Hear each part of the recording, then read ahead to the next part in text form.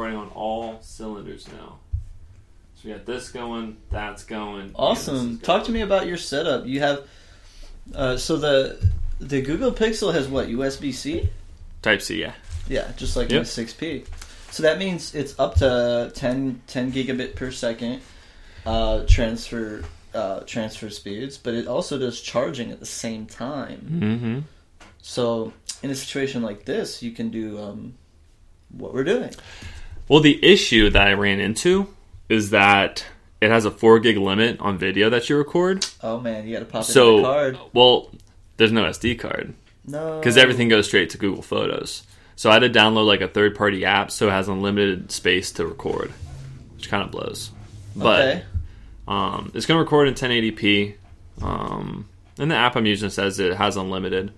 So yeah, it should be good. These manufacturers need to realize that an application like this is why you would spend such a high amount of money on a device like this. I mean, not everybody is going to spend $750 on a phone. Not everyone has it. And another $750 on a nice camera. You know, maybe they need to realize that this simple application of doing something like this needs to be implemented into the design of the phone. Because I mean, what a great thing you got there. I think they're just holding on because it's inevitable that it's about to happen, right? You know, but it's like, just give me a couple more years to. They're like, they have it all those eight. They're just pocketing all the aces, and then as soon as their competitors come out with something, then they pull out an ace, right? It makes total business sense, but. Well, hey. I was reading this article and they're talking about why, let's take Apple for example. People will go like die hard for Apple, right? But they're not going to make every Apple launch the biggest launch. They have to have a couple shitty launches, so when the big launch happens, it's like a huge deal. Yes. So like when you see the 6 to the 6S to the 7, there's not a lot that changes. Yes. Little things here and there, but nothing like drastic. But then for like their 10th anniversary phone that's going to come out this year, this is supposed to be like a whole new design, a whole new ball game. So it's kind of like the idea of you can't give someone the best product every single year, because then in a weird way, even though it's the best, it actually kind of like loses some of its like sex appeal, because that's kind of what you're expecting to happen each time. Whereas you have a couple models that kind of like keep the ship sailing, and then you hit them with a big one. Then you surprise them. Mm-hmm. You keep surprising. We're not going to sell you the same thing again. Here's something new. And really it comes down to, here's a really good reason why you should upgrade next year. Mm-hmm. And it never stops. But it's a good thing, though. It breeds innovation. Mm-hmm. It's very important with the Apple culture, too, with the releases. They have a history of always coming before the others with their products. What do you mean by that? Like the phones, the release of their phones. Mm-hmm. They're the first ones to release for the year. Apple is? In past years. In past years, because I was about to say, years. Not upcoming. Right. In Apple culture, it's a big deal for the launch and the pre-orders, right? Because it's I wouldn't say it's a cult following, because they make tremendous products. I mean, I've had an iPhone before. It's a beautiful little thing. It was the 4S a long time ago, but it's a beautiful little thing. I still have mine. Right? I use it as an iPod. Yeah. That was my phone 5 or 6 years ago. But it's 32 gigs. And I'm like, it still works. I'm not going to throw this out. Yeah. So I just use it. I keep podcasts and then like some music on there. Yeah. You want to hear something cool about the 4S? I had what you would call a Jevi Ultra SIM slot. Okay. I don't know what that means. I don't really know what that means either.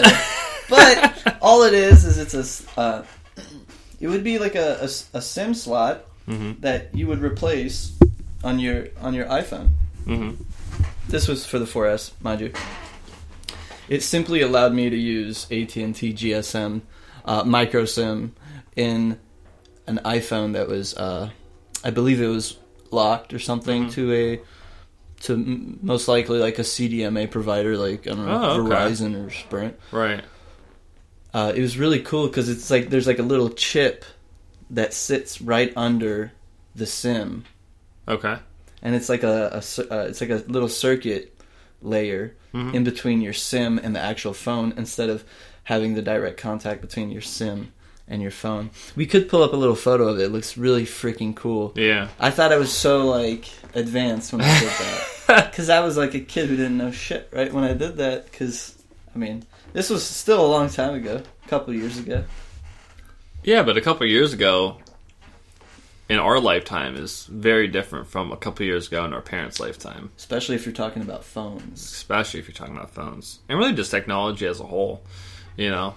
I mean, if you look at, like, the phones that were released when the 4S was out compared to now, it's exciting. There's a huge difference. It's you exciting. know, I mean, we went from having all this different shit. Like, I saw this really great meme. It was like an alarm clock, a calculator, a GPS system, a microphone, a video. It was all this shit, and then they're like, you know, 1990.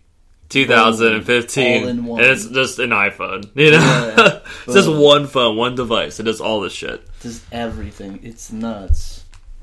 It's awesome, though. And I think as people are born with this technology and they grow up with it, it's going to push the innovation even farther, you know? Because we're in this weird space now where you have a lot of older people that are just trying to hop on this train and, like, kind of play catch-up. But when you have kids that are playing with iPads from the moment they get out the womb, I mean, I think it's kind of inevitable they're just going to be like kicking ass, you know? The connection with the different techs is so strong these days. Mm-hmm.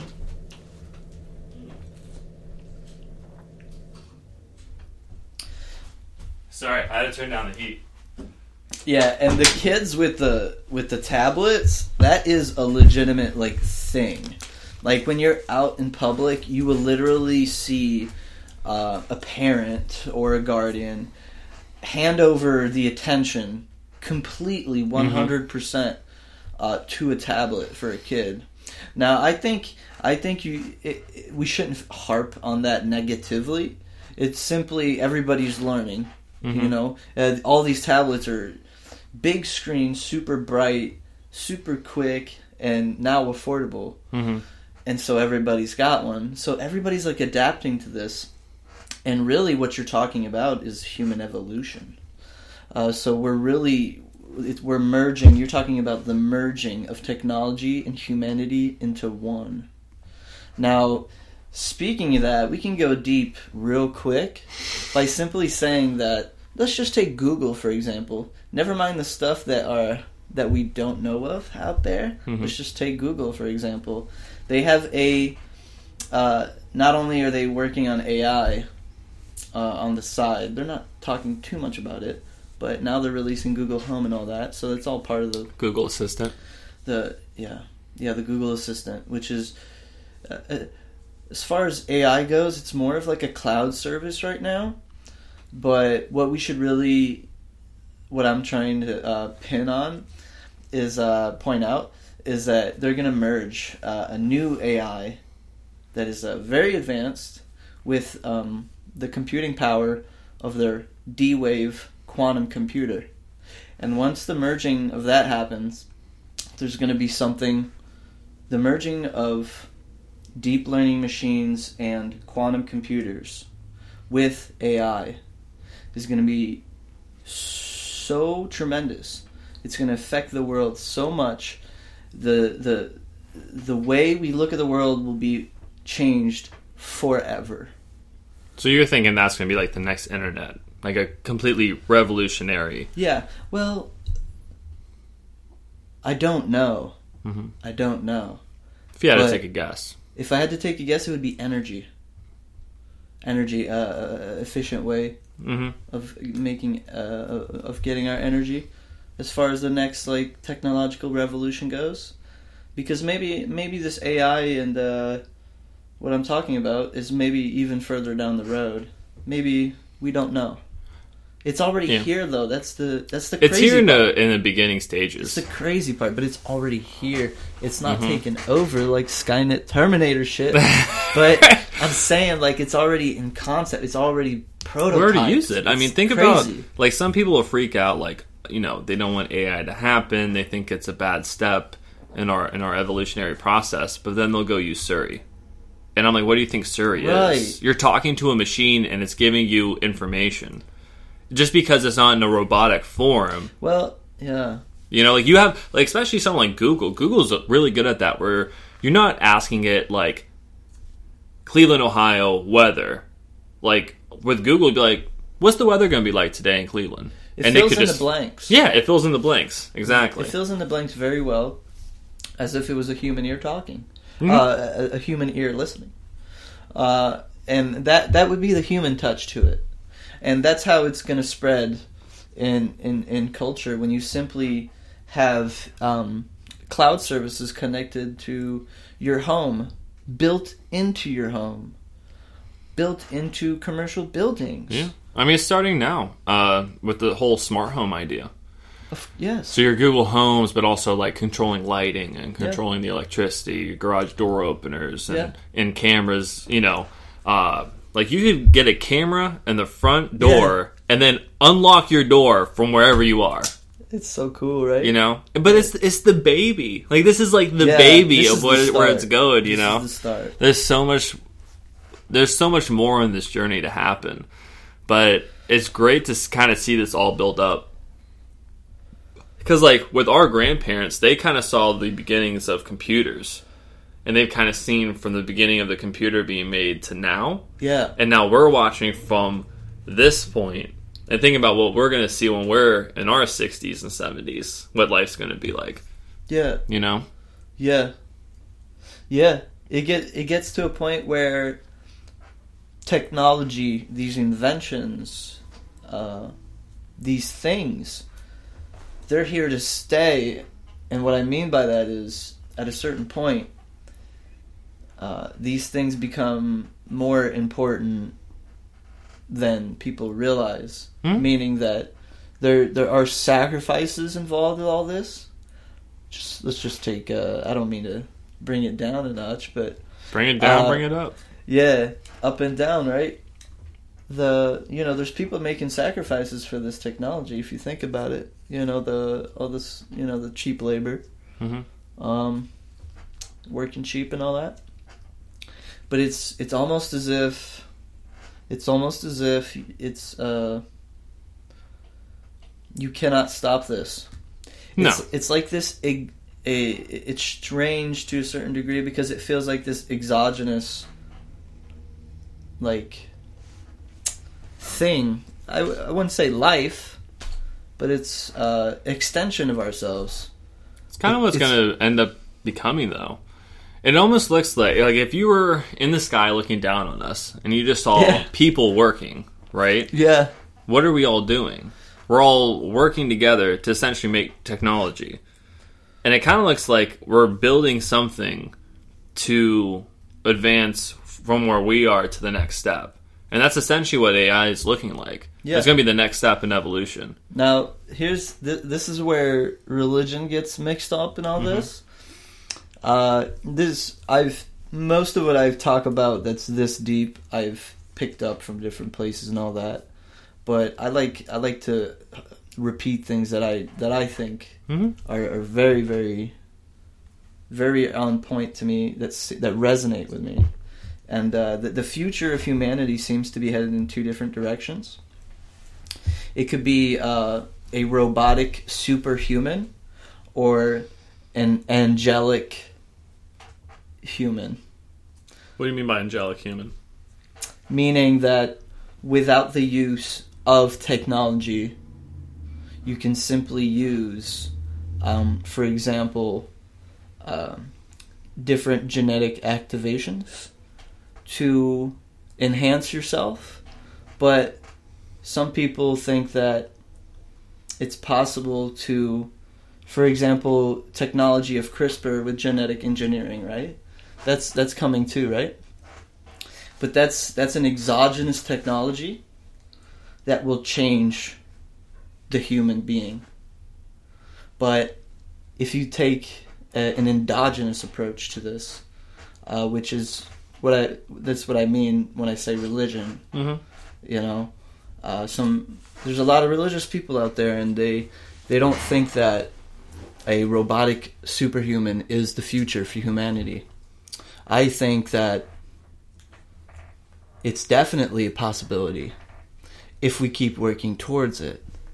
And what interest do you have in not wanting that to happen or trying to stop it?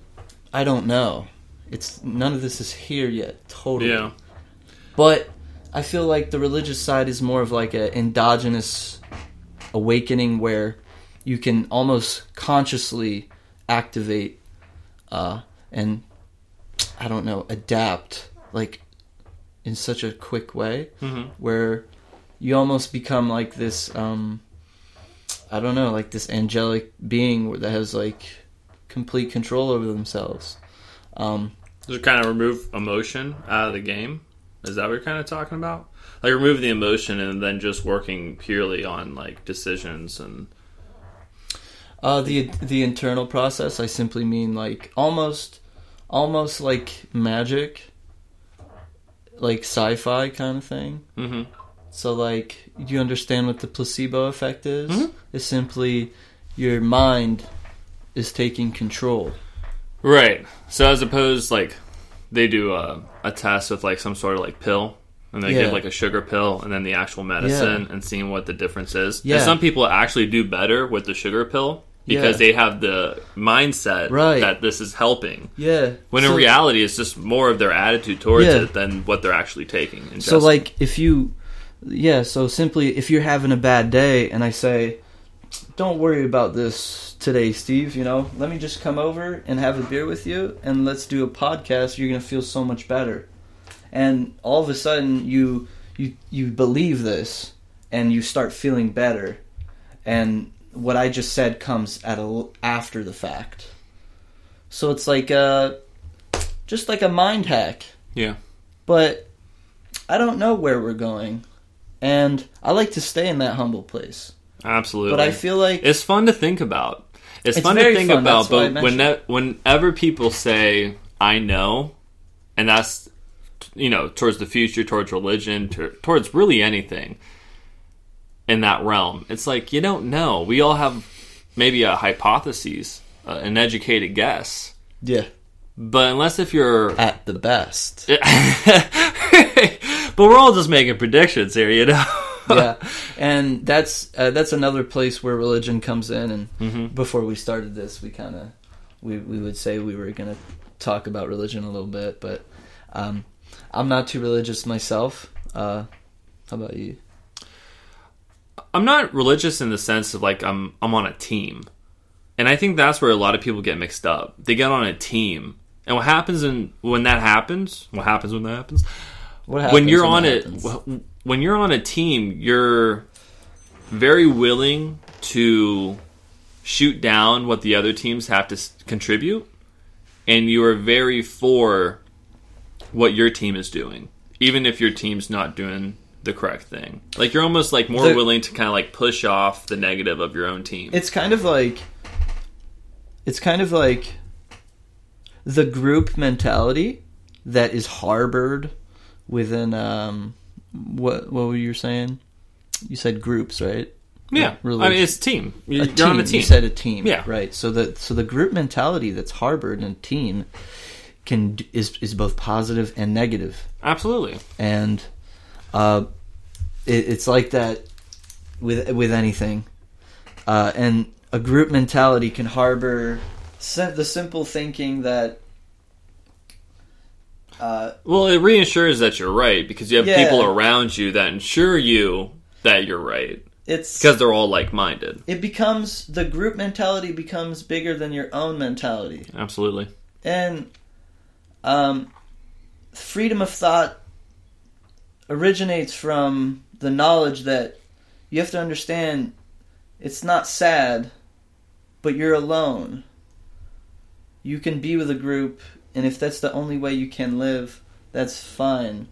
And you have free will. But remember that. You have free will.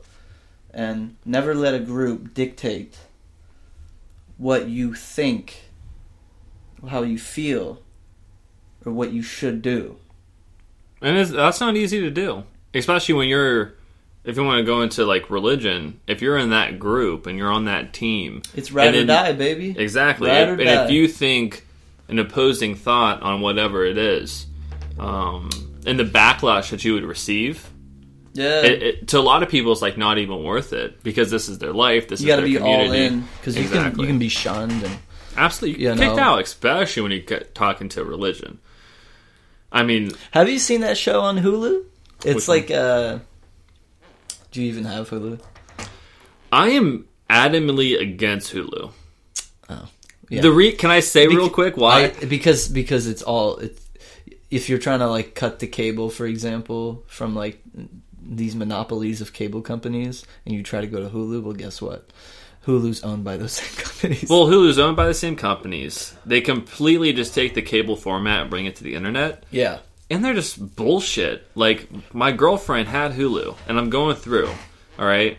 I like It's Always Sunny in Philadelphia. So I was like, yeah, let's check out an episode. We go to season 5. They're like, oh, you can see the clips from the season. I'm like, so wait, you pay $10 a month to watch clips from certain seasons, but then you can only watch like one season of that show. There's Netflix. Like, there's Netflix, and they don't play this shit.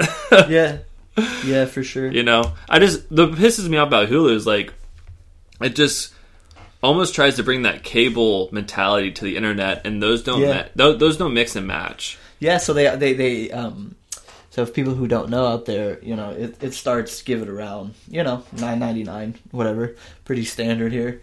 Streaming services, update yourself. If you're not into it, well, they offer their service with commercials, so you know, 30-second ad space. So I can't even watch shows like that anymore. There's quite a bit of commercials. People who don't know anything about Hulu, there's quite a bit of commercials. Let's say if you're watching an episode that's half an hour, you'll have quite a bit of commercials. I don't know how many, but it'll be a couple minutes worth. But they also offer the service that to get commercial free.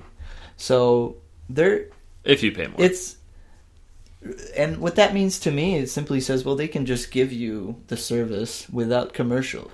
Well, that's how they make their money. Hulu is very profitable because of ad space. Here's the thing. TV is profitable because of ad space. They make extra money. Mm-hmm. You can just make money on your streaming service, but they make extra money. So that's what it's about. That's kind of like the issue. That's what it's about. I'm not against corporations. I think the corporate structures are a big part of why we have the society we do. Yeah. But the issue I run into is the constant having to grow. And what I mean by that is, so if Hulu took out that extra advertising and their numbers went down, it would be, even though if they were still able to run a great company, support their employees, if they lost money to that, it would be looked at as a loss, even though they're still supporting the same amount of people they did before, as far as like in their company. Right. You know? So it's the corporate culture has an inherent flaw. And the inherent flaw is the template of infinite growth. Right. There's no end goal. It's just do more, get more money, get more money, get more money. There's not much more I can say besides that, like, if you're about that, then I don't know, you're about that.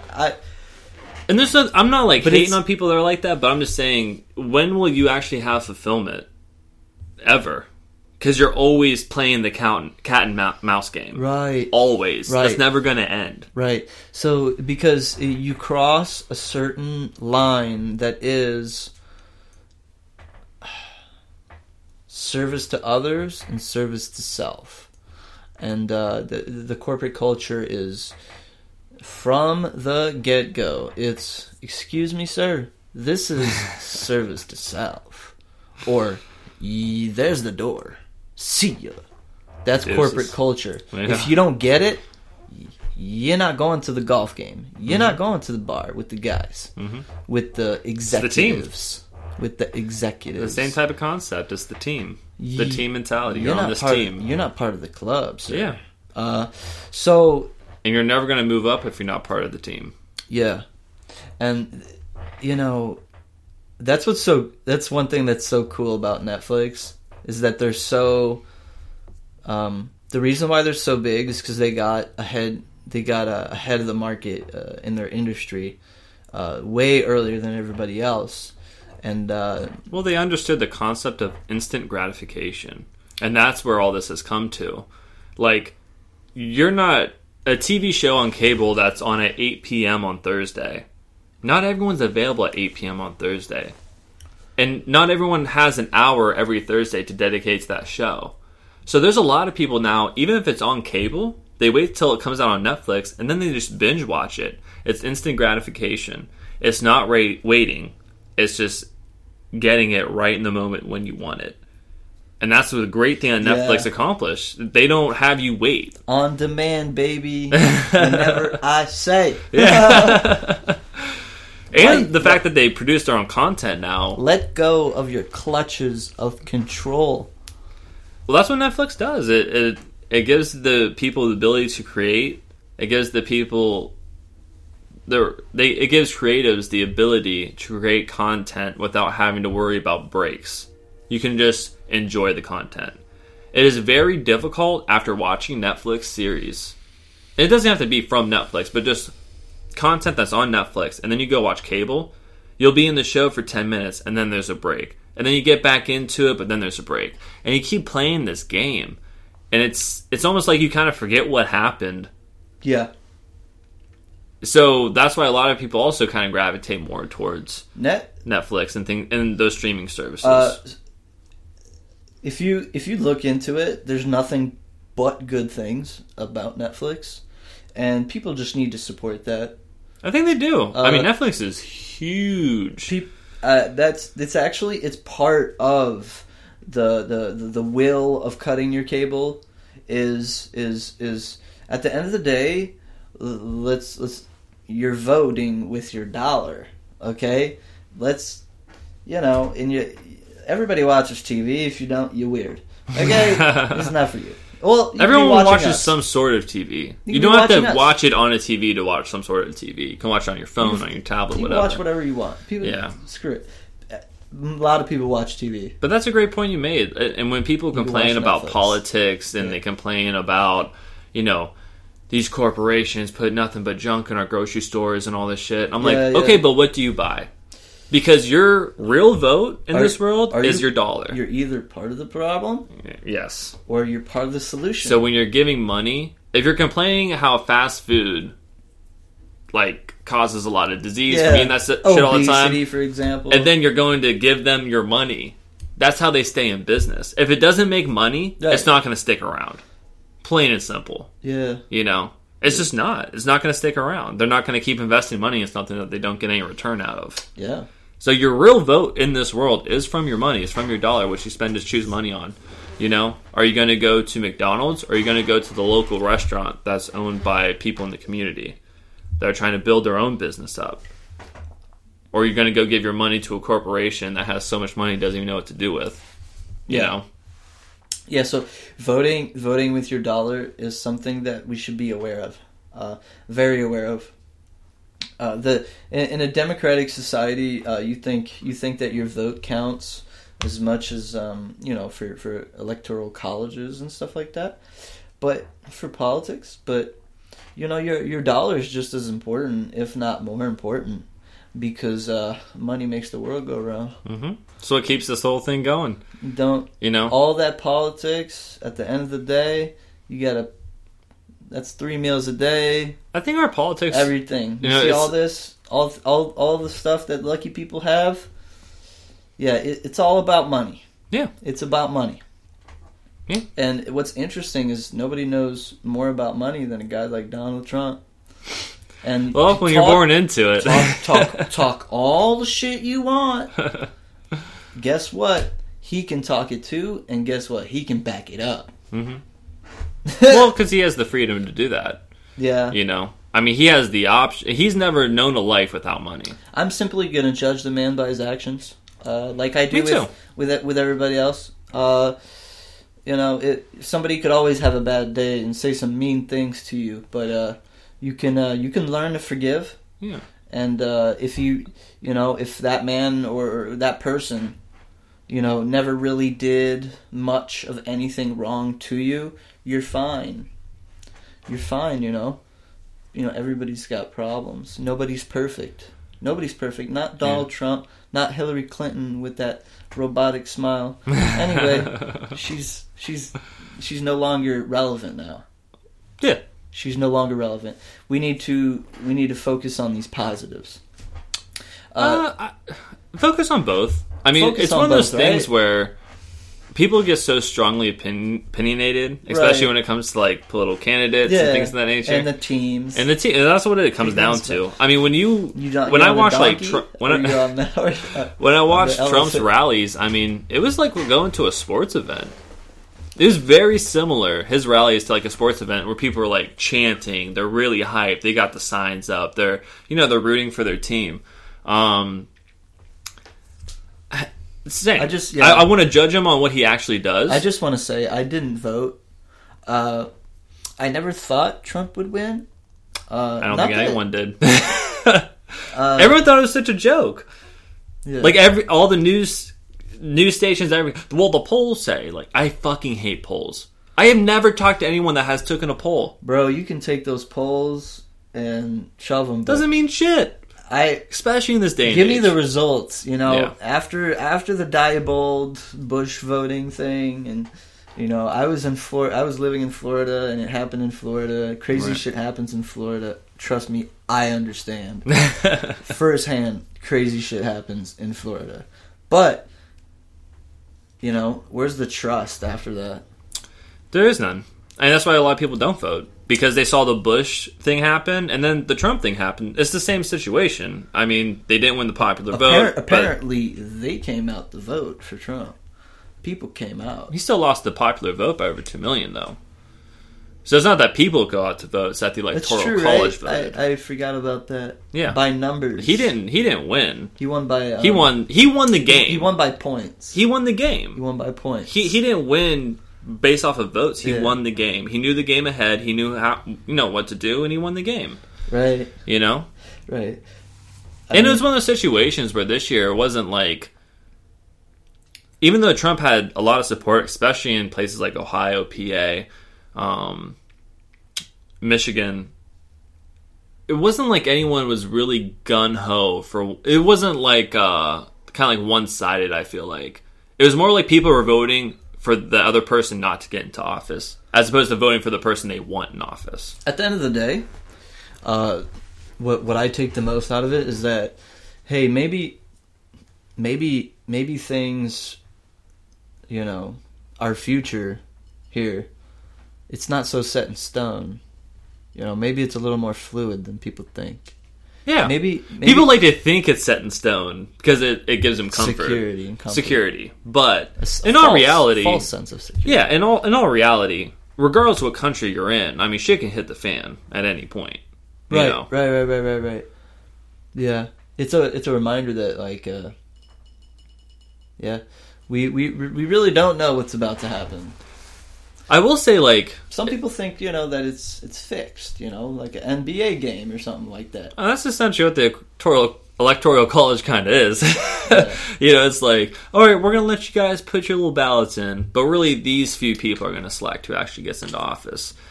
And I think with our generation especially, people from the Bush election, when he beat Gore, and then to the Trump one now, it's like... This has happened 2 out of the last 5 elections. What's the purpose of voting? Where's the purpose? I'm not the hugest Trump supporter, because I'm not a supporter of politics in general. It's so fake. It feels like the hierarchy would simply place Clinton, though. Don't you feel that way? Well, she wasn't good with the FBI. She had a lot of issues with a lot of people higher in power. She was being indicted. Both situations are ridiculous. It's fucking ridiculous. Like, man. What? She would be in jail 100%. 100% she'd be in jail if she wasn't who she was. Anybody else. She was like anybody else. She would definitely be in jail. And I'm not a Hillary supporter by any means either. Straight federal lockup. Right. No public hearing. See ya. And she's like running for president. Yeah. You did what with a secure server? But I also want to say is like Trump never had that opportunity to do something that fucked up because he's not a politician. Yeah. And that one of my major issues with Trump outside of the whole like media portrayal, is that you have a guy that's never done any level of this job, and now he's coming in at the top spot. Like, there's a purpose why someone starts at the bottom of the chain and work their way up. There might be an issue with the learning curve, but there already is. I mean, he says he doesn't want intelligence briefings. He's doing a lot of things untraditionally, which I don't think necessarily is a bad thing, because we are in a new day and age. I feel like, especially in our politics, is way behind. You know, if you look at something like banking has adapted to the technological age. You know, you can do a lot of banking shit online. You can do transfers. I mean, you can never even go to a bank and handle your bank account. But our politics is in this really weird phase of, like, still being really... That's bullshit, you know? Like, the whole campaign season was about emails and grabbing pussies. It had nothing to do with... Politics. Well, what the issues at hand. The issues at hand, right? Yeah. I mean, everybody knows this, and it almost looks more like entertainment. That's why I look at it. It's more like entertainment. And if you want to see change, you have to go locally.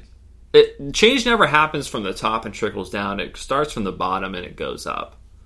You know, lasting change, exactly. Lasting change.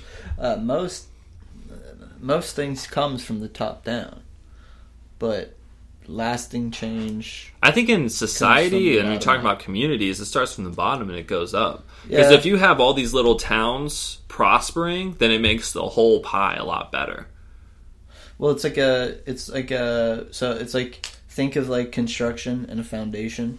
Mm-hmm. So like your foundation, if your foundation's going to have to adapt to whatever it is you're building, and you know, you can see the foundation of a country or a people symbolically, which is what most people from the top down do. So, it's very interesting. But you say it's like entertainment, and it is what you make of it. You could focus on what they've said about certain issues. The reality is you know this from... We both know this because of... we just do. It's one job. It's one man. That's the other thing. Fucking it's one position. Relax. It's one position. Relax. You don't need to put an anal probe up their ass. Yeah. It's one position. Guy. You know? It's the patriarchal daddy. You know, that's why people make such a big deal out of it. It's the face of the brand. Yeah, it's the face of the brand. It's the brand of the U.S. of A. Yeah, but that's what it is, and it's It's supposed to be a representation of the people. Well, for sure, represent, like, no matter what. Like, you better be patriotic or get the fuck out of my face. Seriously, because that's what his whole campaign was on. You know, like, even his catchphrase is like really fucking. You better represent your country or shut the fuck up. Well, it just goes back. That's a bigger team aspect right there. And that's what divides us from country to country, is that we are all in this team mentality. Like, we don't understand that we're all the same fucking thing. We're all human beings. If you think about it, though, our borders have been open for a long-ass time. It wouldn't hurt to kind of, like, I don't know. I'm an immigrant. So, I understand, man. Mm-hmm. Like, what if, just temporarily, you shut it down? Like, you put a reverse osmosis filter on that fucking immigration border. Mm-hmm. And just, I don't know, temporarily, and maybe... So what would you think? Maybe you open it back up later on, because we need, I think we have an international empire. And I say we, and, I don't want to be too attached to any of this that I say, really. I'm really not attached. It's here now, but it doesn't have to be there. It doesn't all have to be there tomorrow. Yeah, and absolutely. I mean, that's what people, need to remind themselves. Even about, like, my own life, there's certain bad habits that I have, but they don't need to be repeated. It's a choice. I can change. People can change. Well, that's the whole point. And that's one thing about politics that really frustrates me, is when, like, they're like, oh, Clinton didn't change her mind on gay marriage till 2011 or whatever it was. It's like, yeah, people change their mind, dude. Like, people grow. People change their mind. If people had the same mentality from when you were 20 to 50, would you want to talk to that fucking person? No. That'd be a horrible conversation. Hey, lose my number. Right. You wouldn't want to talk to that person. I want someone that's open-minded. Like, you know what? Maybe I was off on that. Like, maybe I should change my mind on that. Yeah, you know that one day where I said a racist thing? Yeah, I didn't really mean that. Sorry. Yeah. I was being a dick. Yeah. Sorry. Yeah. I respect that person way more than the person's like, then just kind of like wiggles their way out of it. Yeah. Well, you know, when I said, it's like, no, like, I was an asshole. Sorry. I apologize. I'm truly sorry. I did not mean that. That's not how I actually think. I've been educated on the subject. But then there's always that guy who's apologizing every other all the day. Time. Yeah. We'll balance. It all comes to balance. Yeah, like that wiener guy. Do you know what I'm talking about? No. The reason this whole Clinton email thing happened? Oh, that guy. That guy is a fucking animal. Savage. He's like... He sent a dick pics to 15-year-olds on that server. It's fucking hilarious. Well, he already had a huge sex scandal come out.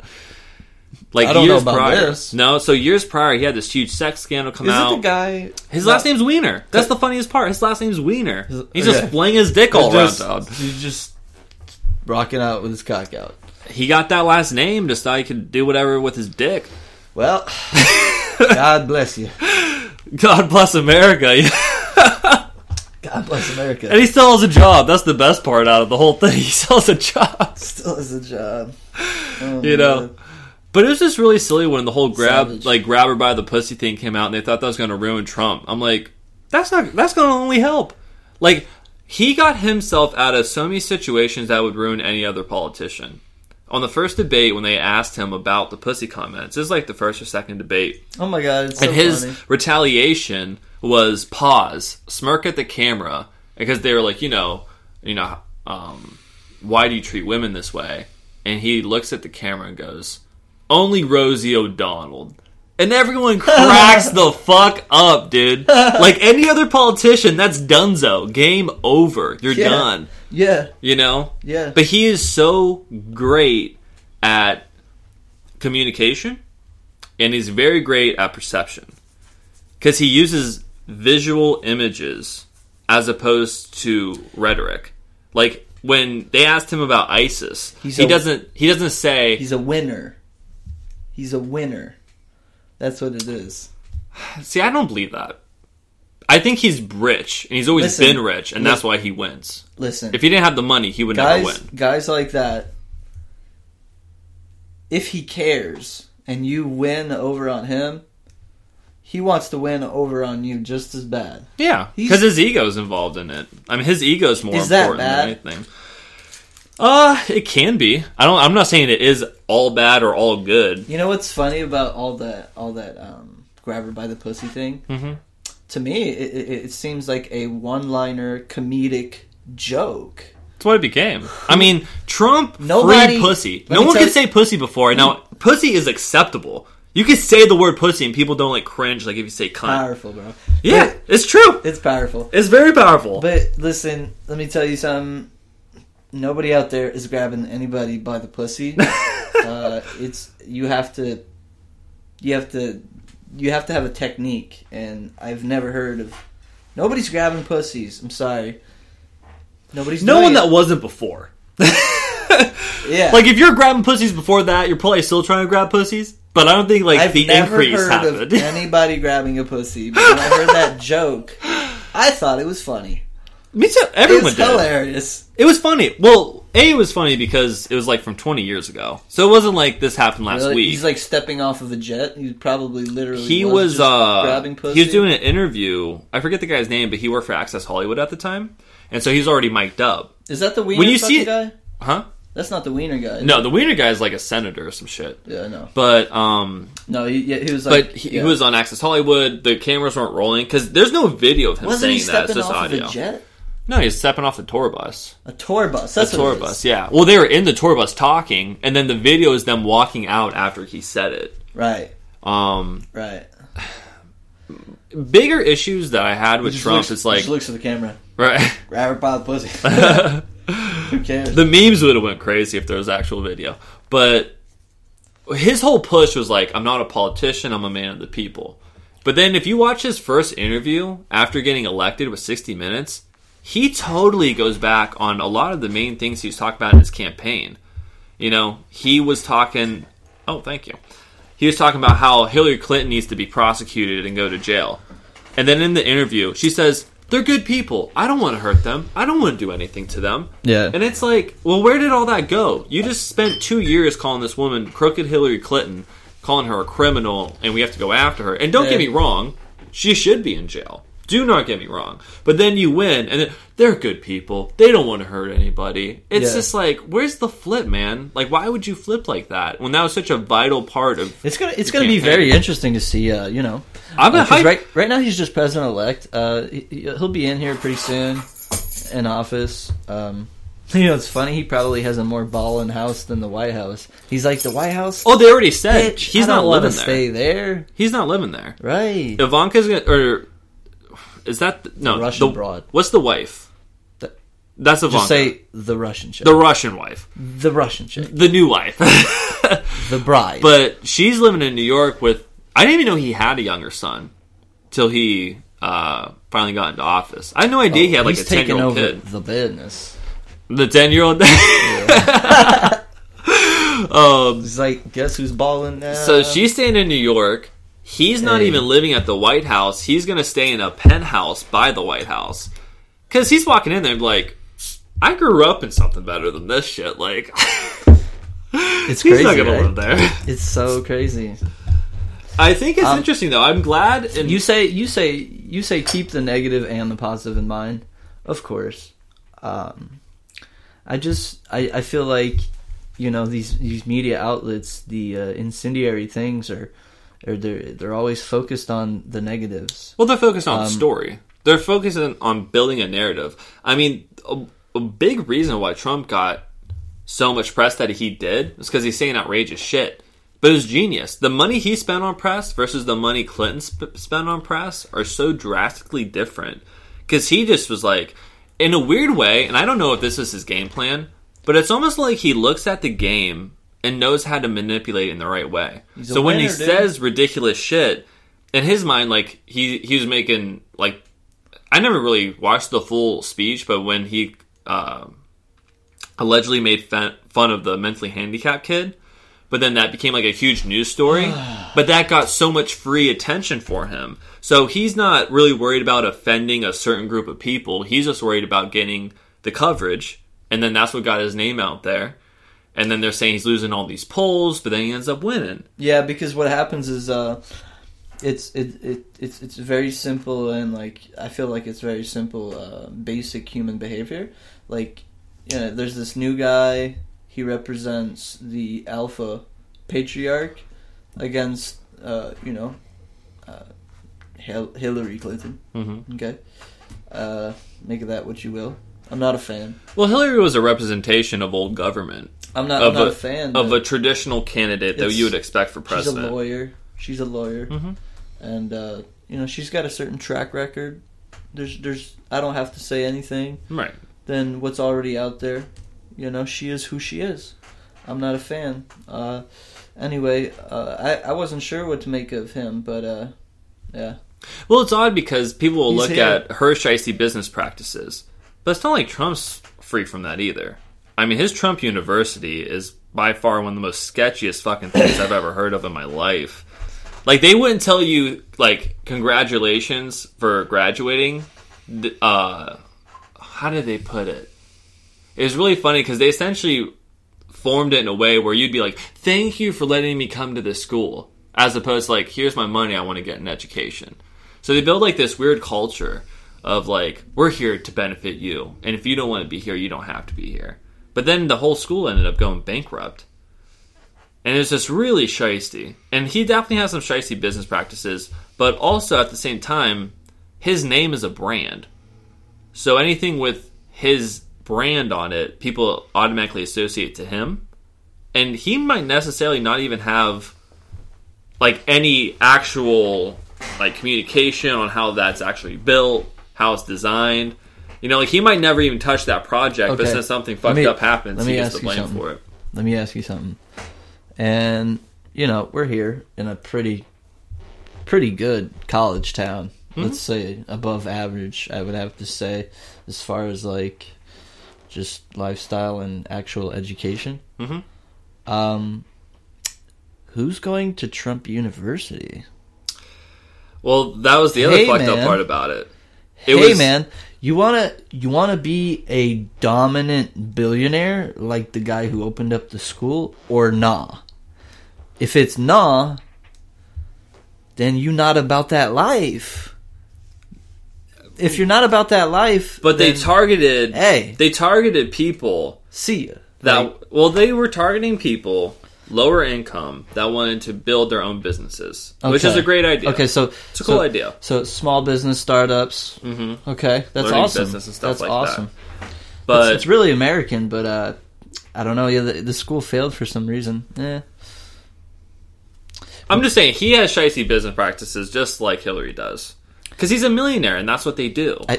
I mean, he's a billionaire, not a billionaire. Not Sorry, a millionaire. Doesn't make the argument any better. Well, here's the thing. Weird. When you're that big, what you do is you just open up. You have a bunch of different businesses, and your direct interaction with these businesses is if you're really a boss, if you're really your own boss, you have not as much interaction with all these different businesses as you think. There are simply executive meetings and like a bunch of accountants and stuff like that, and just all the paperwork stuff is what needs to get done.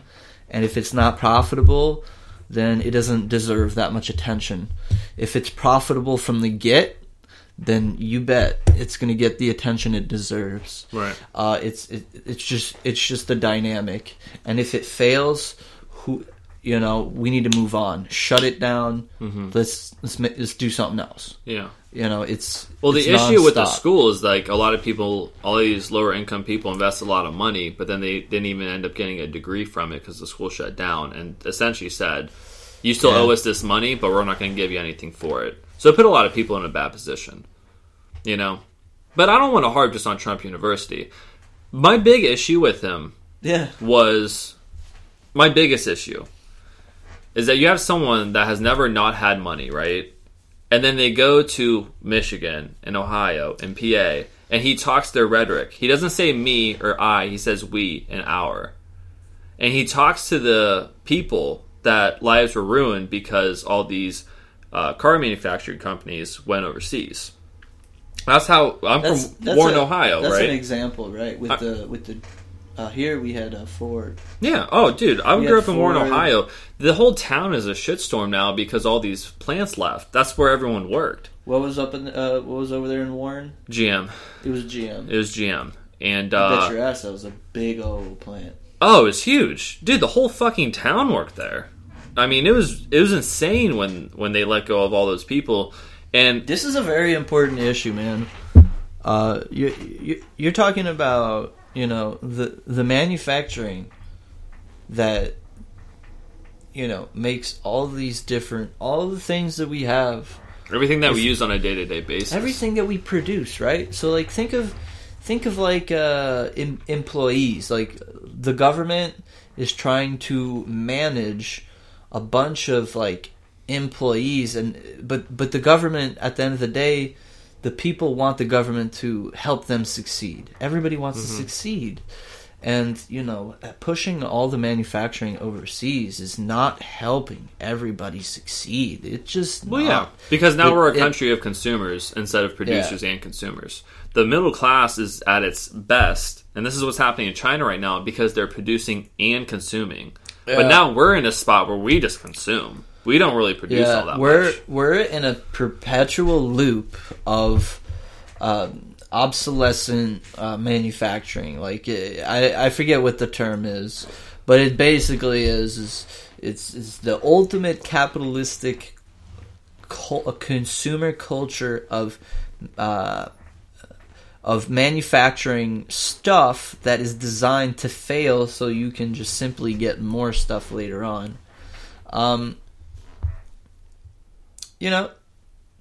If you push all the manufacturing out of the country, it's not good, man. what we did. And we've seen what that what's the result of that. So when he's talking about bringing these jobs back, we need to bring myself personally. That is a major part of what I will kind of make my judgment on after he leaves, is if he's able to do that, because he's made, let's be honest, some really extreme promises. And I hope he comes through on some of it. And I know as a president, you're not going to get everything done because you're working with people. It's not just one man's decision. All right, let's move on. Manufacturing. The Tesla plant. They just opened up. They're manufacturing batteries, and it's we need to be supporting this. Apparently, at CES, that just passed. There's a electric car that's faster than Tesla ludicrous mode, and that you could eventually get it for a $5,000 deposit. And then you have this gigafactory. I don't know if people know this, but I think it's in the middle of the nowhere in the desert, somewhere in the southwestern United States. I believe it's Nevada. They built a crazy manufacturing complex facility building that's very energy efficient, that is going to manufacture Tesla batteries. And Tesla batteries are very top shelf, top-notch battery technology, super efficient. They're just awesome things. People even put them in their homes, attach them to some solar panels. And guess what? It's like the world's biggest factory. It's amazing. Look it up.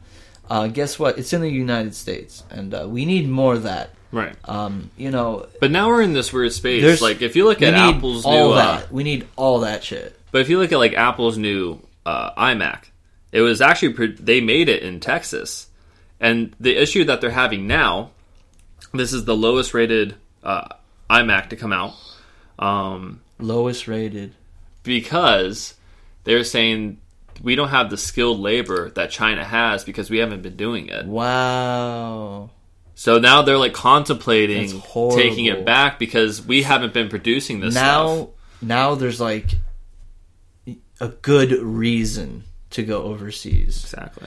Or even if you do it in-house, bring people from overseas to work on it. And they're going to look at cost at the end of the day. Now it's we need to feed we need to create a system where it's feeding itself in a positive way. Well, it's kind of like you take out, but you're putting more back into it. Yeah. Yeah. That's what needs to happen. Where we're this vampiristic model of infinite growth, where you have no loyalty to the countries you do business with. It's a shame, but I think there's a lot of good stuff happening, like this gigafactory. Mm-hmm. Apparently, it was designed all in 3D modeling in software. Nice, the whole thing. And the concept of the design of the facility is to really focus on the workflow of the factory.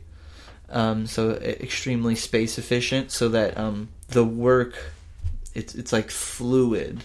Okay. It's like the work, the production is like water falling down. It's very, very exciting. It was designed like a CPU, like micro architecture. They kind of took that approach to it. It's very interesting to listen to this guy, Elon Musk, talk. Mm-hmm. It's very, very progressive, to a fault, where he's talking about going to Mars and stuff. For sure, relax. Do not talk about Mars. Why are we going to Mars? They're talking about starting a whole new civilization up there. Excuse me, sir. Nobody wants to go to Mars. Oh, yeah, they do. There's 200 million people that opted in to do the first... Hey, 200 million. 200 million. Who? Let them go. You want to go? No. They can go. They can go. And I'll watch. I'll watch, but I won't go. Yeah. I mean, it'd be an interesting life journey for sure. I mean, I think it's funny. Let's keep it 100%. They might not even make it. It's amazing, though, right? I mean, they might not even make it to Mars. You can sign up for that mission, and you might not even make it. Can you imagine being the billionaire with his hands on his sides, looking up at the rocket that's shooting a bunch of people to another planet, and he's like, "Yeah, I did that." Yeah. Like, what? Elon. Yeah. Can you imagine? Well, that's interesting. Because like, kind of like when... Have a nice trip. Right? Well, going back to what we were kind of talking about before, was like how something happens and we continue to want to push it forward, but that didn't seem to happen with space. It's like we got to the moon and then we were like... Well, there's a bunch of conspiracy theories. Same thing with with elections and all that. Yeah. I've gone balls deep, straight, jumped into the rabbit hole and popped out through another dimension with these fucking conspiracy theories.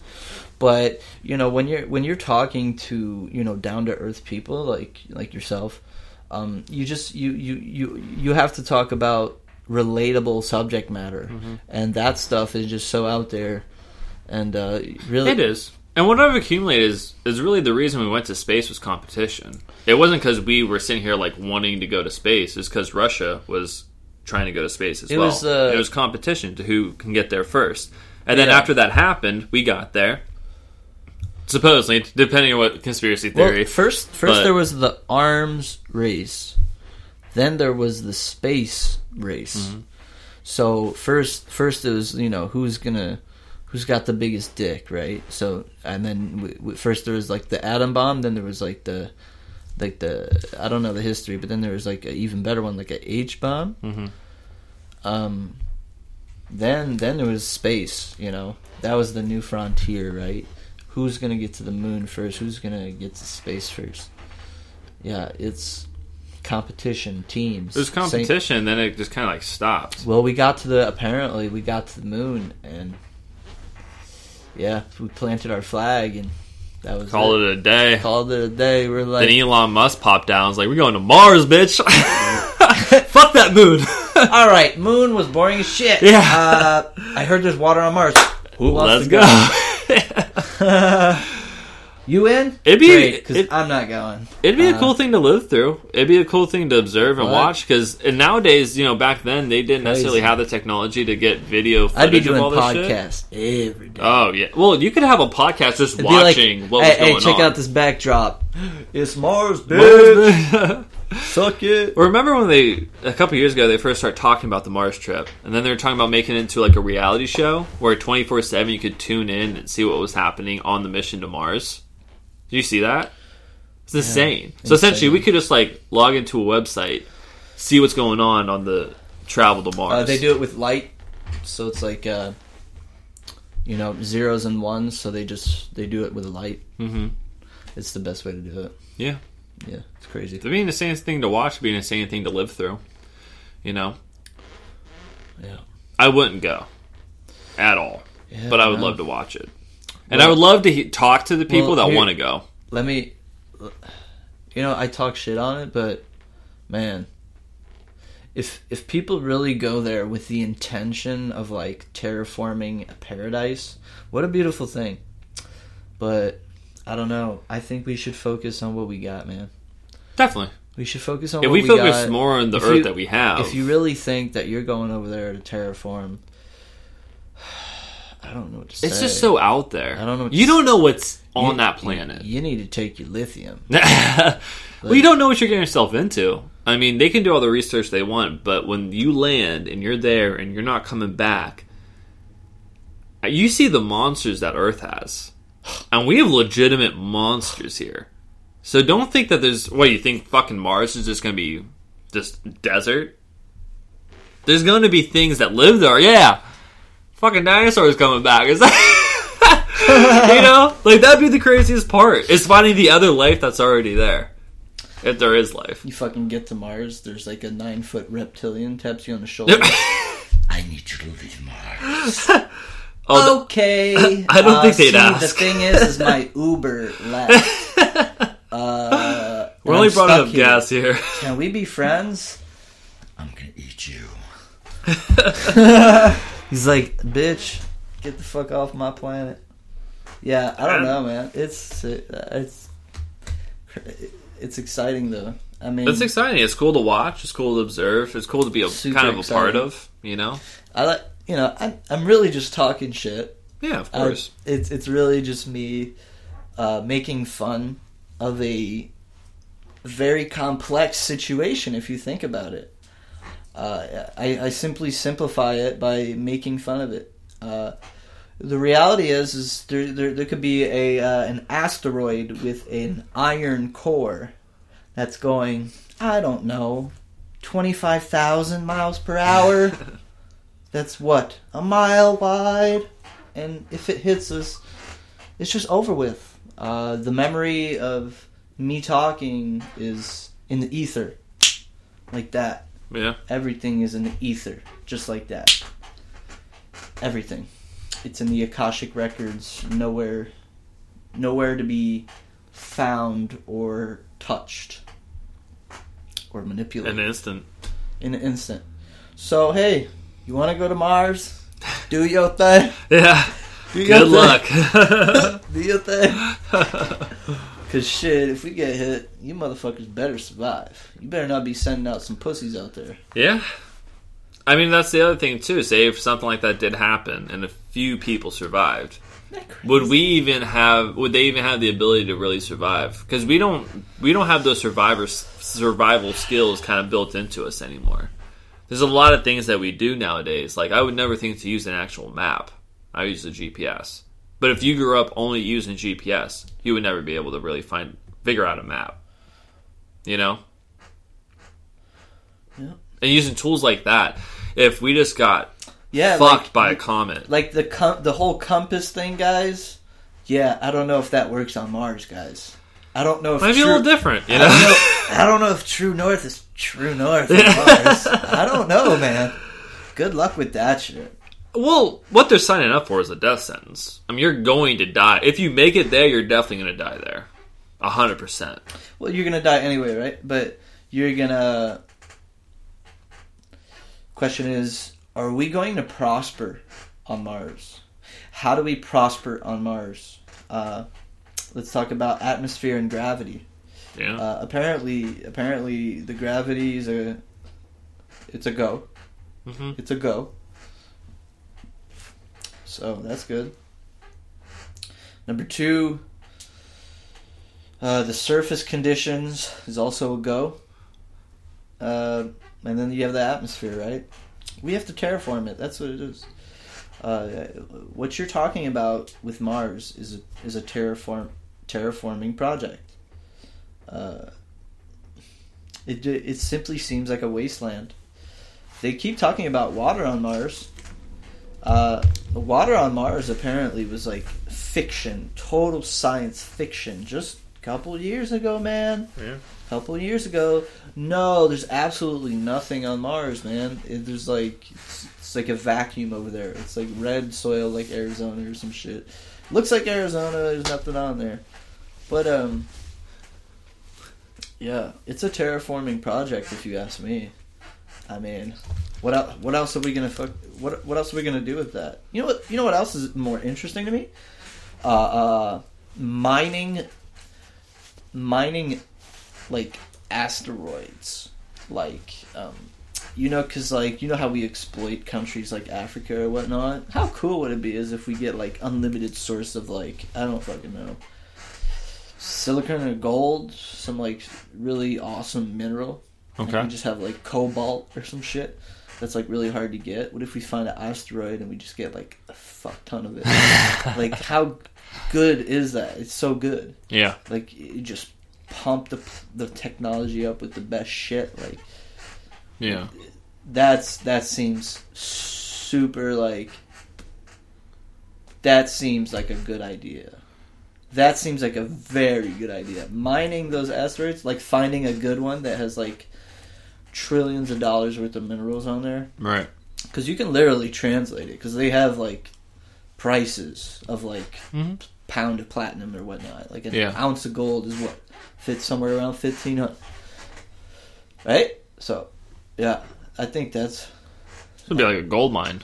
dude, literally took a gold mine. Like, yeah. Isn't that weird? Like a fucking rock floating in space just like comes into the Earth and it's like worth $1 billion to us.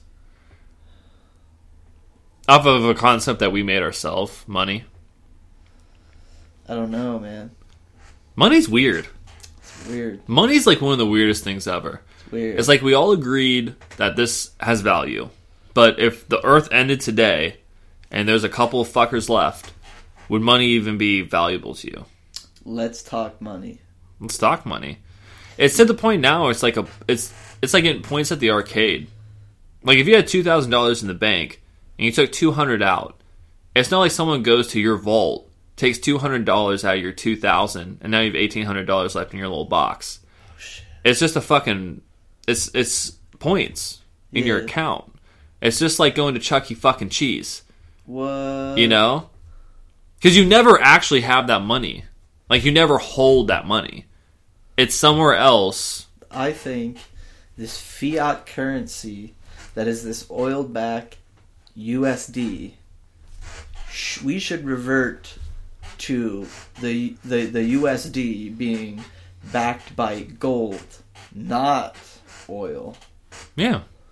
Or something similar. Something that's actual valuable. I mean, gold has a history.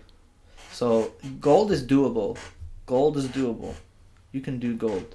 Mm-hmm. The thing is that's the whole thing. The whole thing is the money game, the international banking game. Mm-hmm.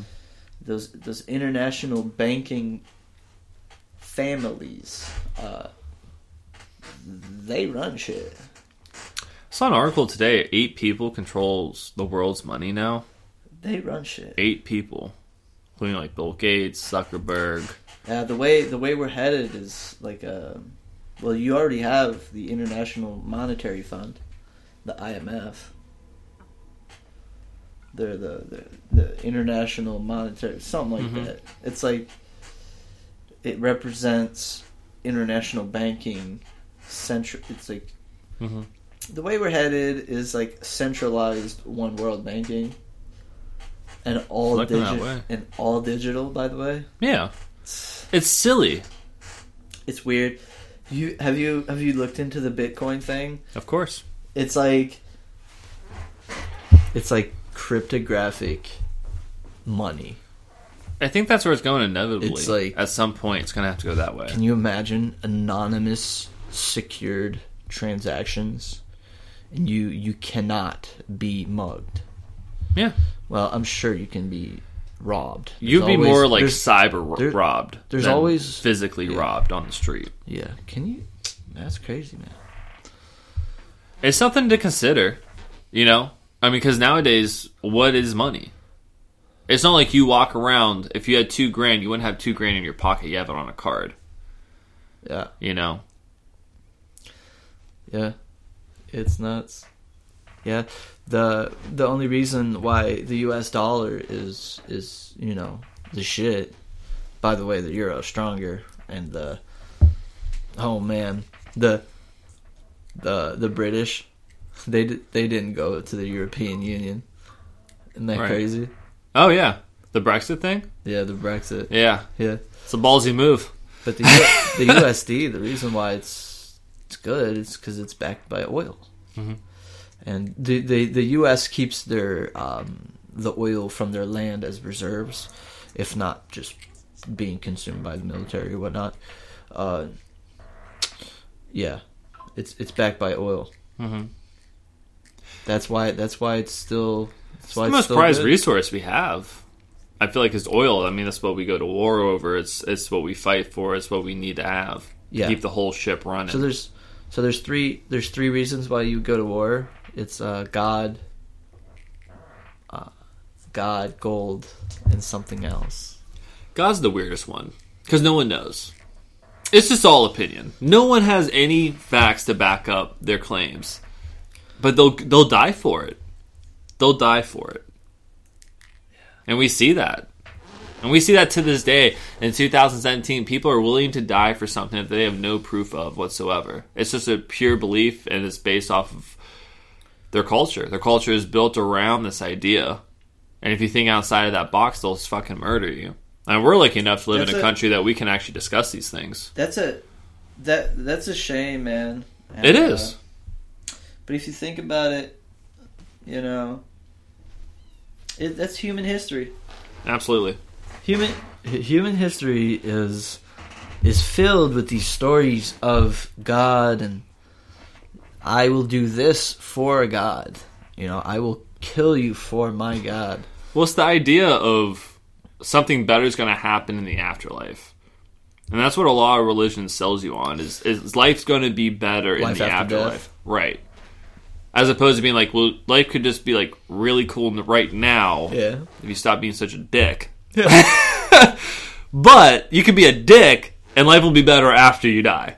Yeah. But I have no facts to back that up with. All right, now go ahead and strap in, and we're going to give you a call on the cell phone. You're going to blow up, and you're going to have 70 virgins. Yeah, right. All right. Pussy's so strong that people are willing to die for it in another dimension. Not up in here. Not up in here. That's one of my favorite Rogan stand-up jokes. Yeah. It's like, pussy's so great, you would die to get pussy in another dimension.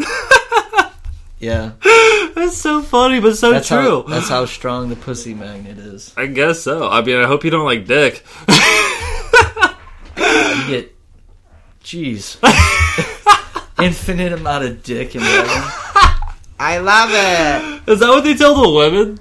Like, just keep your face covered up. You're just going to get so much cock when you die.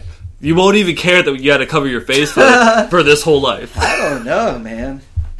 I might blow myself. No, I'm kidding. I would never do that. No. But especially for an ideology. The thing is, they use, if you think about it, some religions are like a type of mind control. So, like, you have, as a human being, you have all your natural instincts, and then you have everything else. Now, let's cover all your natural instincts. I give you water. I give you food. Let's say you even get shelter, and you even get affection. That's every day. Your basic instincts are covered. Eventually, you can easily get procreate easily. With all that covered, what else do you have? Right? So it begs me to think that at the end of the day, we're really just learning about ourselves. We're just learning about ourselves, man. We gotta let each other grow, you know? You know, you make a mistake, I help you with your mistake, life moves on. And that's the worst, when people make a mistake and they feel like it's the end of the world. It's like, no, you just took a chance. And there's nothing wrong with taking a chance. Yeah, and there's a thing with this millennial culture that we're a part of, that like it's become uncool to take a chance. Yeah. Like if you're supposed to be like everyone else. Like, oh my God, what is he talking about? Like, yeah, like. Well, it's that everyone has a voice, and before not everyone had a voice. Yeah. And now that everyone does, they feel like their opinion needs to be heard. But there's too many fucking people to have everyone's opinions heard. There's just too many. There's 320 million people in our country alone, and we're a small country in comparison to like a China or India. They're dealing with. So we got 300 million and 100 million Mexicans. Holla, holla! They do all the work. I'm just kidding. Well, they do all the work that we don't want to do. Hey, man. And that's where, like, the whole wall thing I get really confused about. When people are like, build the wall. Well, who the fuck's going to cut your grass in LA then, you cocksucker? Well, they're already here. Yeah, they're here. They're 100 million strong. Yeah. Yeah, It's just, with that whole issue, I always feel weird about it, because it's like, this country was built on immigration. Like, that's the whole concept of America, is people coming from other countries to come here for a better life. Yeah. And I put myself in their shoes. If I'm in a country where the cops are just as willing to kill me because they have a 50-50 shot of being part of the cartel, you know? Yeah. And then it's like, would you not try to sneak into the country that's part of your same continent to escape that? You know? So that's why I'm not so gung-ho on building this wall and keeping them out. I think there's a right way to come into the country. Yeah. Absolutely. But if that process is so tedious and kind of impossible to even get in here the legal way, if I was in their situation, I would probably do the same thing. But we lose that. We lose, like, what if I was in that person's situation? We don't always think of it like that. No, we don't. And that's human nature. But Yeah. I think that I can personally attest to this, being an immigrant. I didn't know English when I came here when I was 7. But I learned it quick because, you know, being young, you got a fresh brain, sponging up that information. Listen, if you're out there, you're a legal immigrant and you're not very good at English, do yourself a fucking favor. Get your English on point. And I'm not even making fun of anybody. Get your English on point. How are you going to communicate? How are you going to prosper in this country if you don't know the language? You speak Spanish? Cool, man. I'm not taking that away from you. There's nothing wrong with speaking Spanish, but if you're coming to a country... Hit that Rosetta Stone. Yeah, I mean, if you're coming to a country to prosper... Hit that Rosetta Stone hard. And to think that you're not going to learn that country's language... Go fuck yourself. Well, it's just not going to happen. Well, go fuck yourself. Yeah, it's just not going to happen. Yourself. I mean, it's like where I'm from is Quebec. Everybody else in Canada speaks English, right? It's British colonies, but we declared, you know, French. You know, that's our thing. Yeah, you know what I'm saying. Good luck trying to take that away. Yeah, I mean, it's like going there and refusing to speak French. Everybody, good luck. Well, it's weird. Like, would you go there, not learn French, and expect to prosper? Hey, you can get away with speaking English like 100% of the time over there. So it's like, it's not the same thing. Mm-hmm. Actually, it's like if you talk about like Montreal, for example, it's actually like an international destination. Like, you know, like... So, like, in your situation, you didn't learn English. Everyone spoke French, but everyone also spoke English there. So the first 7 years that I grew up in Quebec, I nothing but French. Okay. Right? I'm sure there was, like, what you would call, like, Franglish. Like, the mixing... Yeah. The mixing of the two. And, like, in, like, a local way. Like, everywhere, like, Boston has, like, a local accent. Like New York is... There's like mini cultures within the bigger culture. Yeah. Like subcultures. It's a type of French. Yeah. Gotcha. So, and the point is I learned English really quickly because, you know, it's what you do. Well, if you want to play the game... It's what you do. Yeah. It's just what you do, man. I guess it's pretty obvious, and you know, people have to... these immigrants need to understand, people get frustrated, man. You don't speak English, like... We're impatient. And we're not going to go through that. Whip out your universal translator or something. Well, nowadays with... Your smartphone. Smartphone, programs like Rosetta Stone. I mean, it's done. It's more about the attitude you have towards it. It's the attitude, and not learning the English is a direct reflection of your attitude. And, yeah. Yeah. You have to adapt to the culture you're going into. And you can't think that you're going to go into another culture and they're going to adapt to the way you do things. Yeah. Because you're an individual in the sea of many. Yes, you know? Yes. Language is so big, man. Like you're a snowflake in a blizzard. That's what that is. I feel touched. I feel like I understand the world.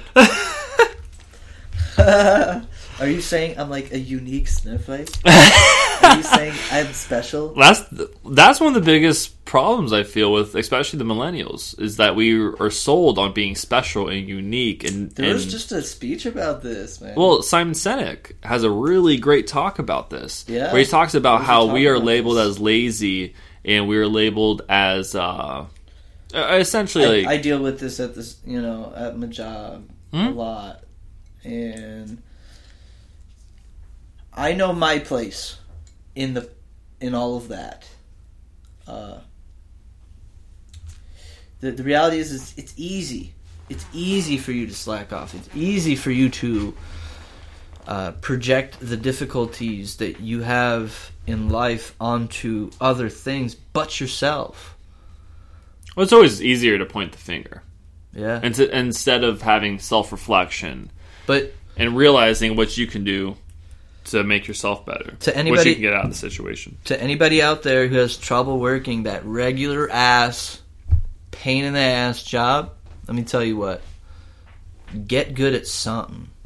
That's your passion. What the fuck are you good at? Like what's your best shit? Like if you coming up to me and you're bullshitting with me, and I ask you all of a sudden, like we become buds. I ask you like, what's your shit? Like what are you good at? Get good at something. Like if you can't work those regular ass jobs, it's okay. It's okay. But get good at something. Yeah. You know, and just get good at something. Yeah. And then fucking hustle it. And that's where you see a lot of... It's interesting working with like older people that never moved from their position. Because you kind of see different. How... Well, you see how they never did that. They were just at their job, and they're cool with like coming to their job and complaining. And there's nothing wrong with that. And that's okay. But if you want to... excuse me. And I hate to put it this way, but just have like probably more fulfillment out of your life and what you do on your day-to-day. It's a choice. It's your choice. It's your choice. You know? And it's having like honest, true assessment with yourself, self-assessment with yourself. Like when I was thinking about what I want to do, because I am overworking these like regular jobs, and you start thinking about, well, what am I good at? Like what is me as a person? What are something that just like comes to me? It's not something that like above I feel average. Like, yeah. And I'm just good at talking. I'm good at listening to people. I'm good at talking with people. And I love listening to podcasts. So I'm giving it a whirl. I'm not saying I'm going to be the best podcaster ever. And shit, next year I might not even do this. But for this moment, right now in this time, is what I'm focused on. And it could always lead you to something else, even if this isn't if podcasting isn't like the end.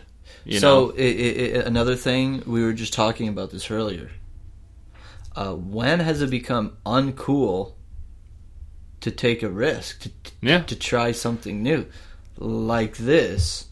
You might be somebody who might want to try something like this, who has, I don't know, cooler setup. I don't know, but you're not doing it. Yeah. I always tell people, because the person with like on the basketball court that has the new sneakers and the freshest gear, they probably suck. Right. They probably suck. They probably suck.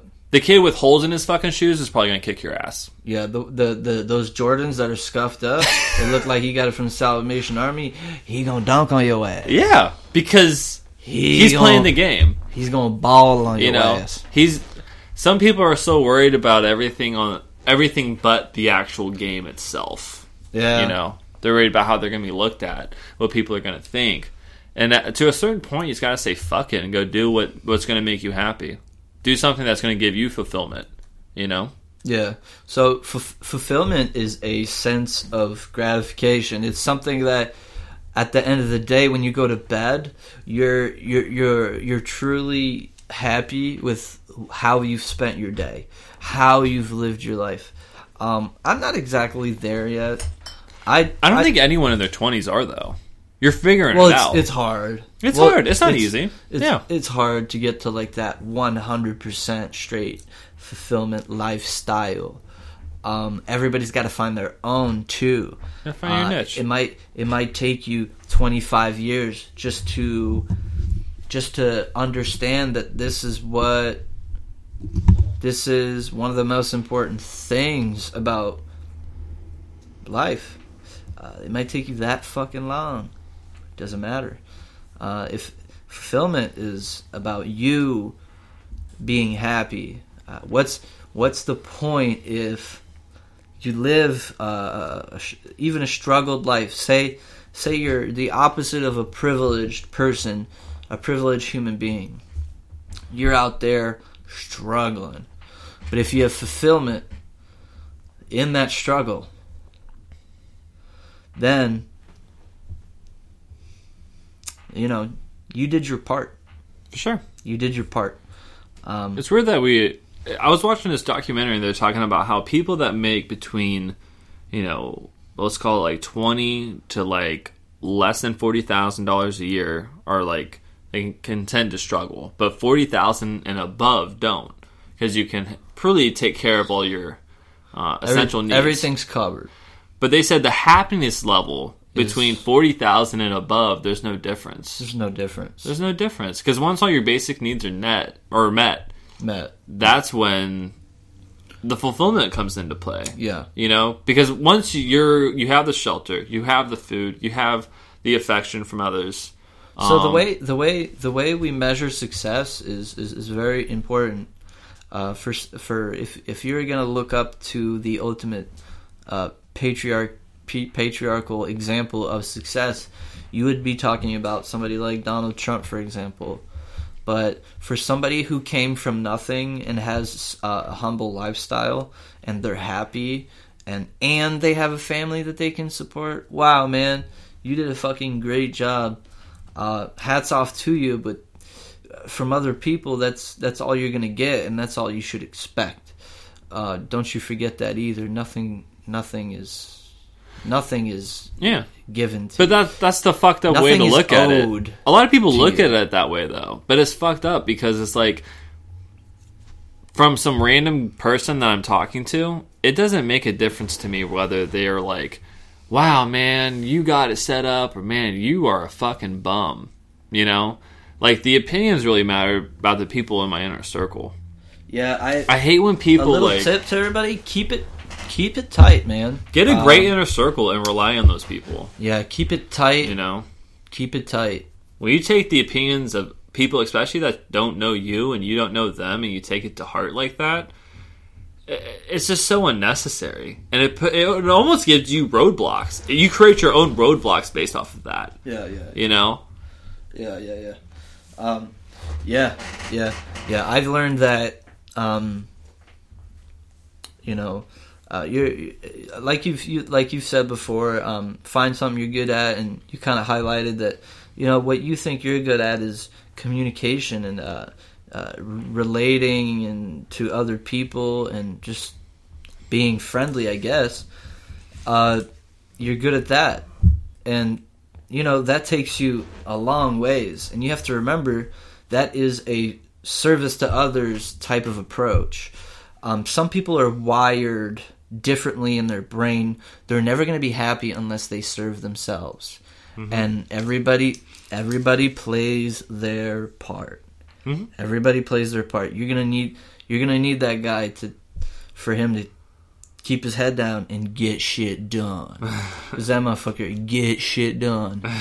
And meanwhile, you're sitting back chilling, just service to others, and you happy. He's gonna enable you to do that. Everybody plays their part, and you have to find your own fulfillment. Fulfillment it's not owed to you. It's not owed, and it's not given. It's not owed. It's not given to you. You have to go out there and find it. That's why it's called self-fulfillment.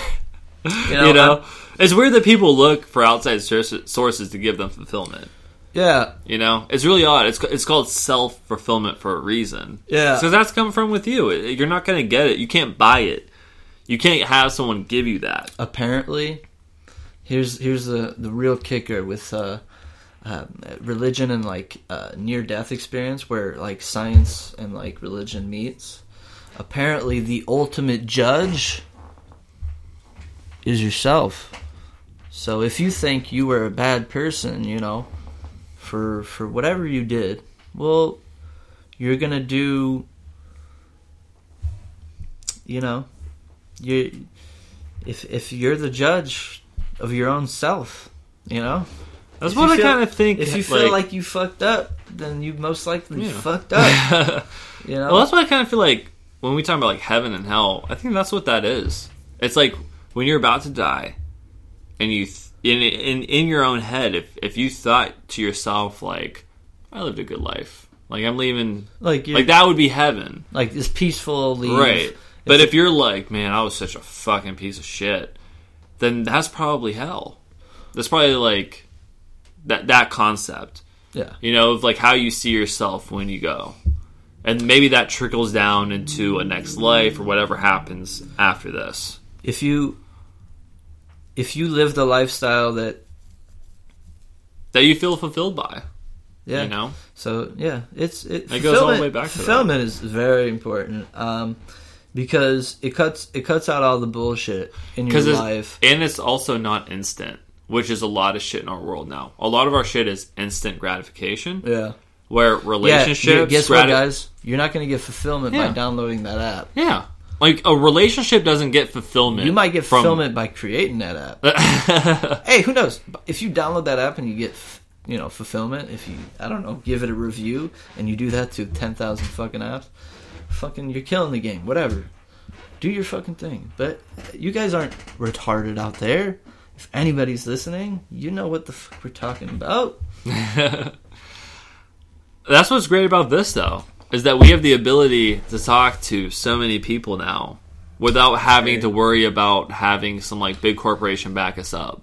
Right. We can really get, if you have a really great message and people gravitate towards it, it will build on its own. Oh yeah, look at them galaxies go. Look at them galaxies We're go. Stardust. We're Stardust. We're all connected. We breathe the same air. We drink the same water. We're pure. Oh, man. I love shit like this. I love looking at shit like this because it almost makes you almost realize, too, is like, us as the individual is not that important. It's really about us as the whole. Us as the group. There's, yeah. I mean, we were saying, before we started this, I was saying, religion is a giant structure in that you model your thinking after. And that's why some people are very curious to know what religious affiliation, or what did you just grow up with? I'm sorry. Yeah. What did you just grow up with? You don't necessarily need to be attached to the hip to this, especially it's 2017. So I was just saying that, I grew up Catholic. I'm Catholic all the way. I'm grateful for my Catholic upbringing. It was good. I was not raped.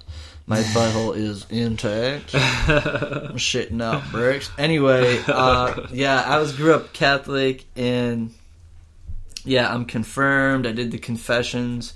I've done a bunch of Hail Marys and Our Fathers. Of course. And I don't look back on it like I was, like I'm a victim or something like that. Mm-hmm. That's definitely a mentality you do not want to fall into. Yeah. Because you're playing the blame game. Take your shots and move on. But yeah, I'm Catholic, and would you say you're a Catholic today? Yeah, but I'm not attached like at all to the church. It's so funny, right? Like, I mean, that's a part of who I am. It's always going to be a part of who I am. I wouldn't. Yeah. But is it a part of you because you grew up around it, or is it because you actually believe in it? I think it's both. I still believe in a lot of the stories from whether it be New Testament or Old Testament. I still keep that really close because I feel like there's just resonance there. Do you believe in the message that they're trying to portray, or do you believe in the actual story itself?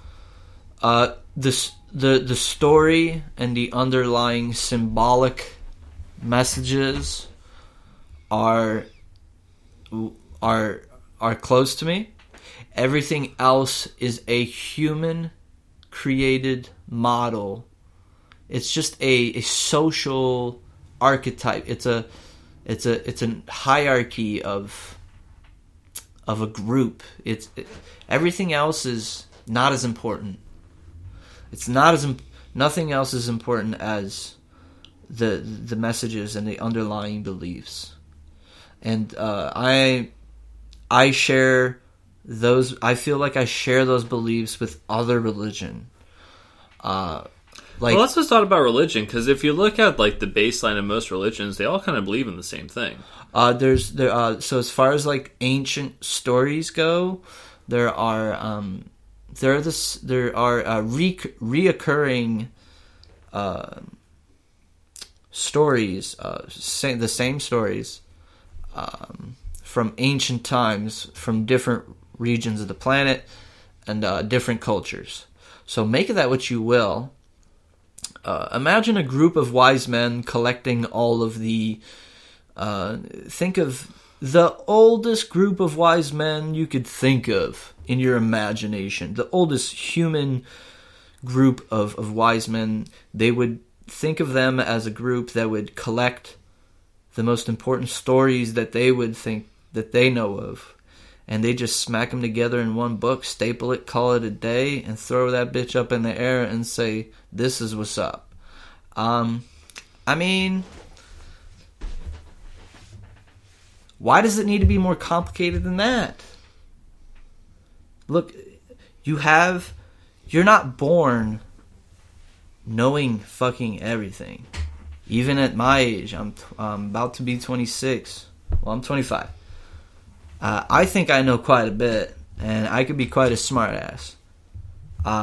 With good measure, and I could back that shit up. But I'm not right all the time, and I never was right all the time, and I never will be right all the time. And there was a lot of men and women before me that have thought of the same shit. I am not the original thinker. But you can be an original thinker. So you can... it's like... the ultimate form of religion is simply being. Be what you were meant to be, and just find out what that is. So for some people that means talking to God. They say, I need to go talk to God. You can interpret that whatever way you want, man, but to me what that means is they're going to go find out who they really are. Which is, it's not that far from what I am. I don't think it's that far from what you are, or whoever listening. It's not that far from what you are. Because I believe in an ultimate truth. And whatever label you stick on it, I don't give a shit what label you stick on it. I believe in an ultimate truth. What about you, man? What about me? Ha! What do I think? Just like, what did you grow up with? Well, I grew up Catholic as well. Altar boy, you know. Hey, Team Catholic. still in the yeah, I mean, look. The Catholic gauntlet. I mean, I was lucky enough to work with one priest the whole time. You know, because I went to like Catholic school, through elementary, through high school. Oh, if people who don't know anything about Catholicism out there, that means he's more hardcore than me. When he says he was an altar boy, that means he's... I was in it.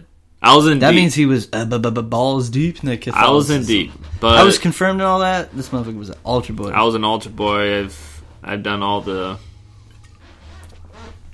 shit. Confirmations. He was lighting candles. He was fucking... Yeah. I didn't take dick. I never took dick. Alright, well, he didn't do the whole experience. I got the majority, but not the full experience. He didn't get the full experience. Yeah. Looking back on it now... The body of Christ. Looking back on it now, though, I mean, I'm thankful for the childhood I had. I think that I learned a lot of good morals from it.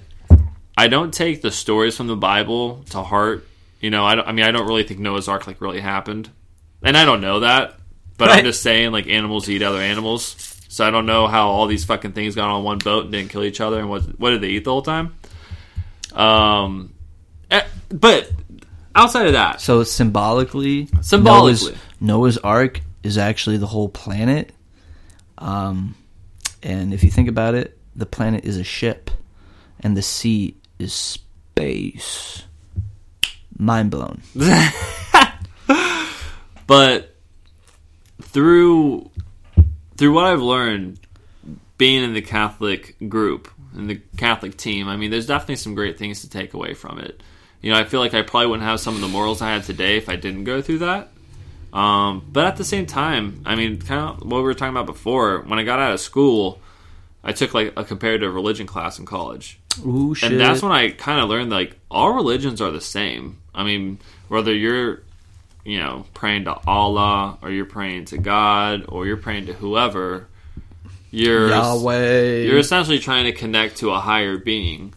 And I think some people lose their self in religion, and I think some people find their self in religion. I don't think it's a black and white thing where it's like, this will help you. It will help some people. It's like any prescription drug. This will help some people. This will not help everybody. Yeah, because nothing helps everybody.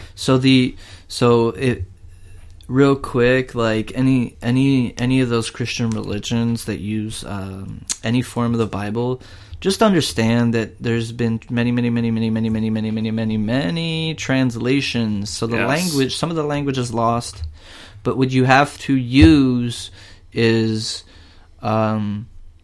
basically, without getting fancy, close your eyes and use your goddamn imagination. You're talking about symbolic metaphors, and symbolism represents, the ultimate form of language. Because if instead of talking to you, and I could theoretically let me transmit images in your mind, images speak 1,000 words, so it's a superior form of communication. So what you have to understand is that the ancient stories speak through symbolism, and that's what is powerful. That's the powerful message. The powerful message is sticking your eye through the keyhole and seeing through the other side, basically using your ignorance and poking a hole through it. And leave your ignorance there, because your ignorance keeps you humble. Leave your ignorance there, but poke a hole through it and see what's out there. See what because you didn't. I know you don't have everything figured out, bitch. I know you don't. No one does. I know you don't. So fucking poke a hole through that ignorance. And that's what scares me. See what's out there. That's what scares me with super religious people. When people tell me I know. I'm like, you don't know. Bitch, we all have an idea. Know. We all have our own ideas and shit, but no one knows. And that's what really throws me off with some religious people. But then there's those guys who've they almost died and came back, and then you're like, he knows some shit. He's seen the white light. So when you see, religions fight other religions, and even like conflicts within the religions themselves. I mean, this isn't like this big of a deal, but my parents' church merged with another church, and then for the past 6 years they've been arguing over whose church they're actually going to go to, and it got to the point where they split it. The whole point to merge the churches was so they could shut one of the churches down so they wouldn't have to pay for it. Now every 6 months they switch which church they go to keep everyone happy. Wow. And I'm like, isn't the whole purpose here way bigger than what destination you guys go to? Like, why is this such an important factor? If you guys are all on the same team, like, you guys can't even get along with your own fucking team, And so it's odd to me because you're really just building little communities out of religion now. It's its own community. And, and like I said before, there's some good, there's some bad that comes out of it. Yeah. Personally, like, do I go to church? No. Guess what? Here's a brain buster. Community is super important. Those deep beliefs about those important underlying things, super important, right? But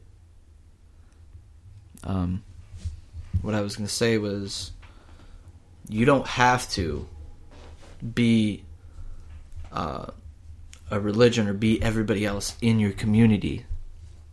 Now, that's where diversity comes in, and we could talk about a little bit about that. I'm not all about the whole diversity movement because it's taking on a mind of its own almost. Like you have to call me Z or some shit. Nah, bro. My birth certificate says that, so you can call me that, and I'm cool with it. Like you you want to bang guys, bro, I don't care.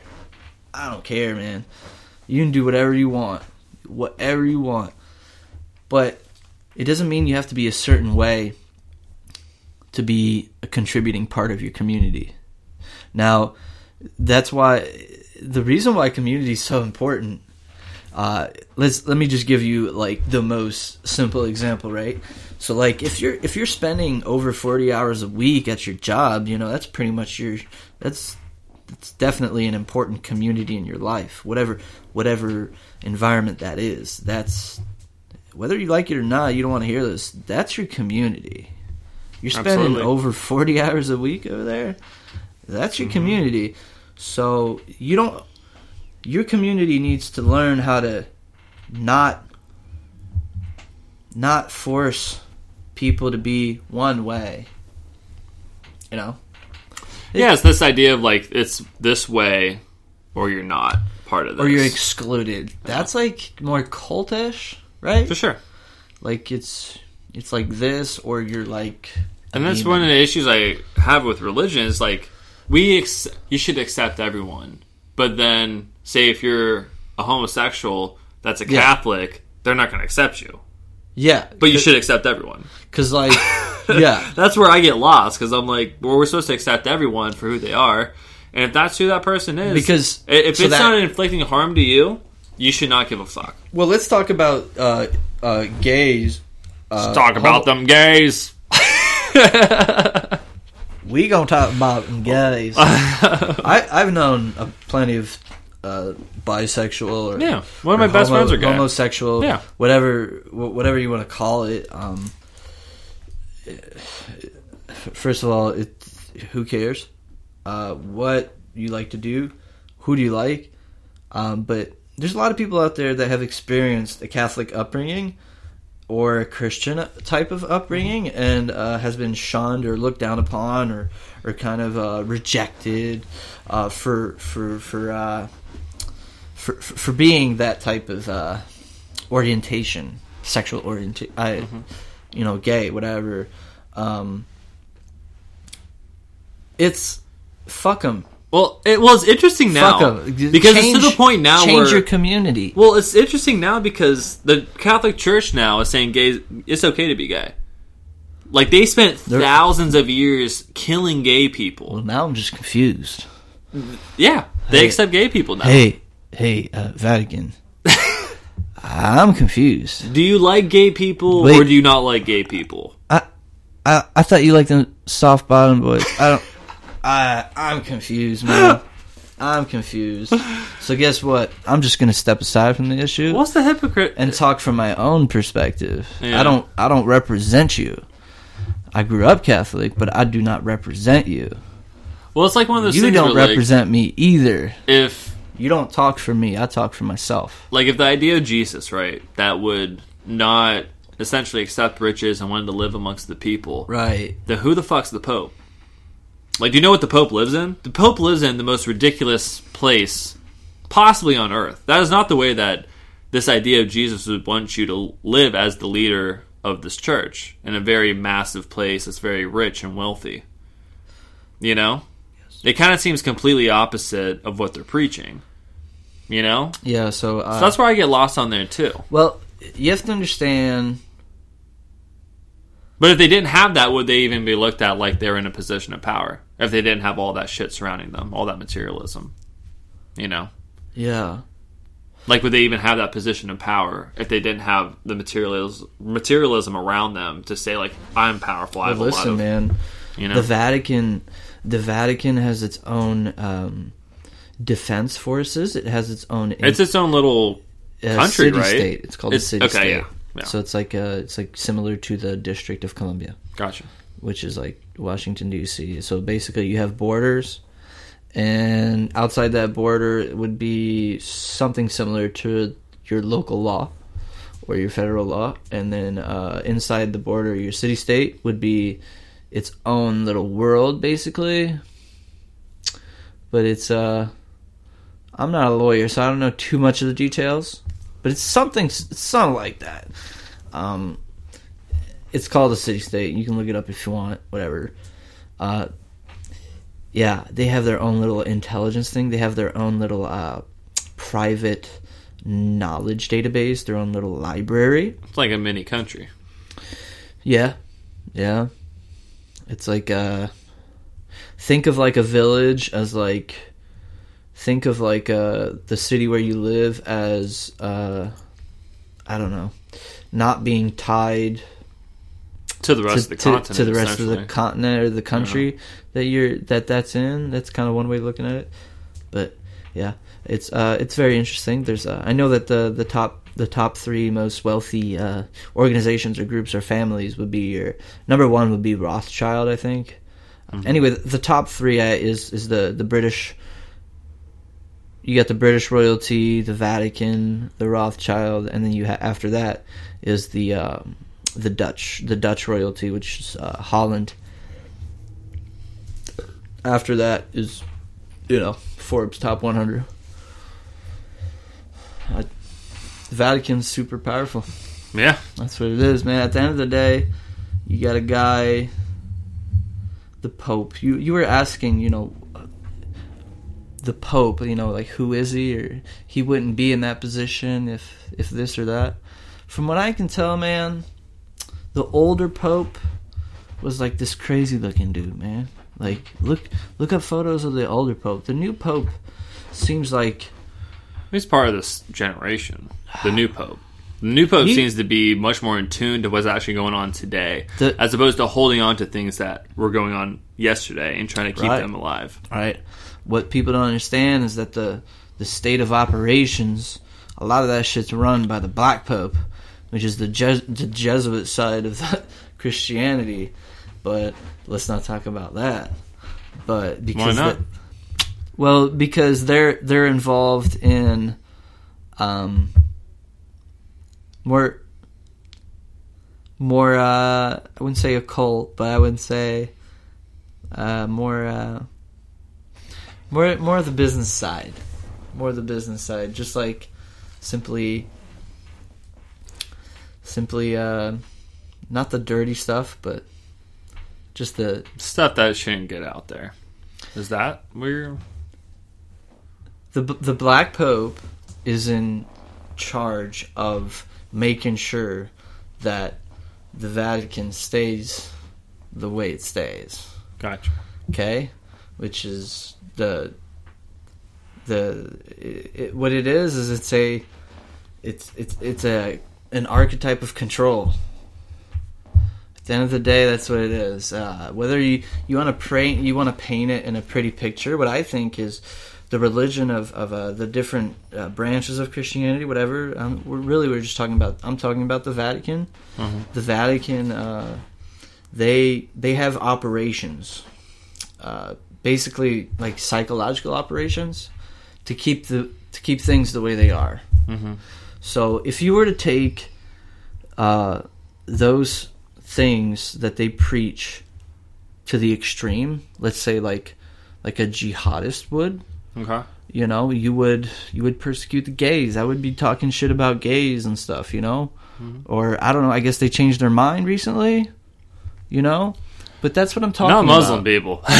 Not Muslim people. The hardcore Muslims will definitely still kill a gay person. Yeah.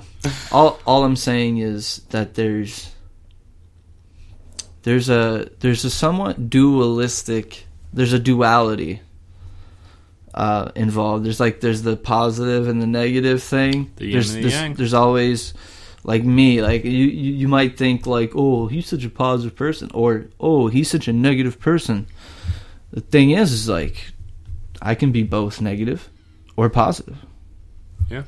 And that's with everybody. That's with everything. So, that's kind of what I think the Black Pope represents. Is if the embodiment of the negative things that could be part of the Vatican, that would be the man, the face, the man who deals with this shit. Gotcha. You know what I mean?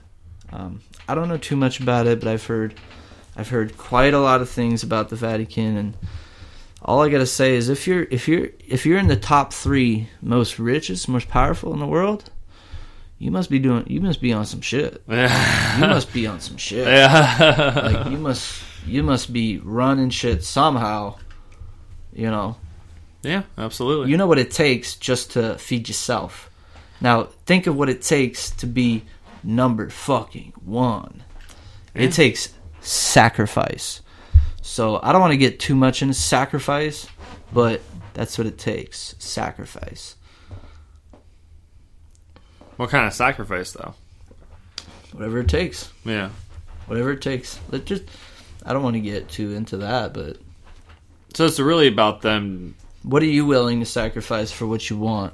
Yeah. And because there's somebody out there who's willing to sacrifice everything. Yeah.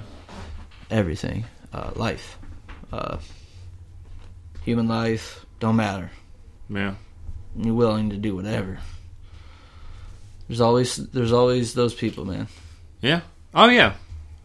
Nowadays, you don't need this big medium to come pick up what you have to say and then broadcast it to the world. I mean, we really have the ability to make your own content, put it out there, and if people gravitate towards it, it'll become something. And guess what? If you've had a lot of time to reflect and you actually have something to say that you think is a valuable opinion, why just share it to the person right in front of you? Why not do this? Yeah. Yeah. It's more meaningful doing it this way. Like when people just write a post, you don't always know where they're coming from because you're reading it. As opposed to like hearing what they have to say, looking at their facial expressions. There's no personality to it. Yeah. Well, it's open to interpretation when you can read it. Right? Because you don't know where that person's coming from. Where you get a better understanding of where they're coming from when you see it and you hear it for yourself. Yeah. You know? Yeah, no, writing definitely has its place. This is just a... Let's be honest, it's a superior form of conveying ideas or speech. Writing is simply, Writing's interesting because you can make your own...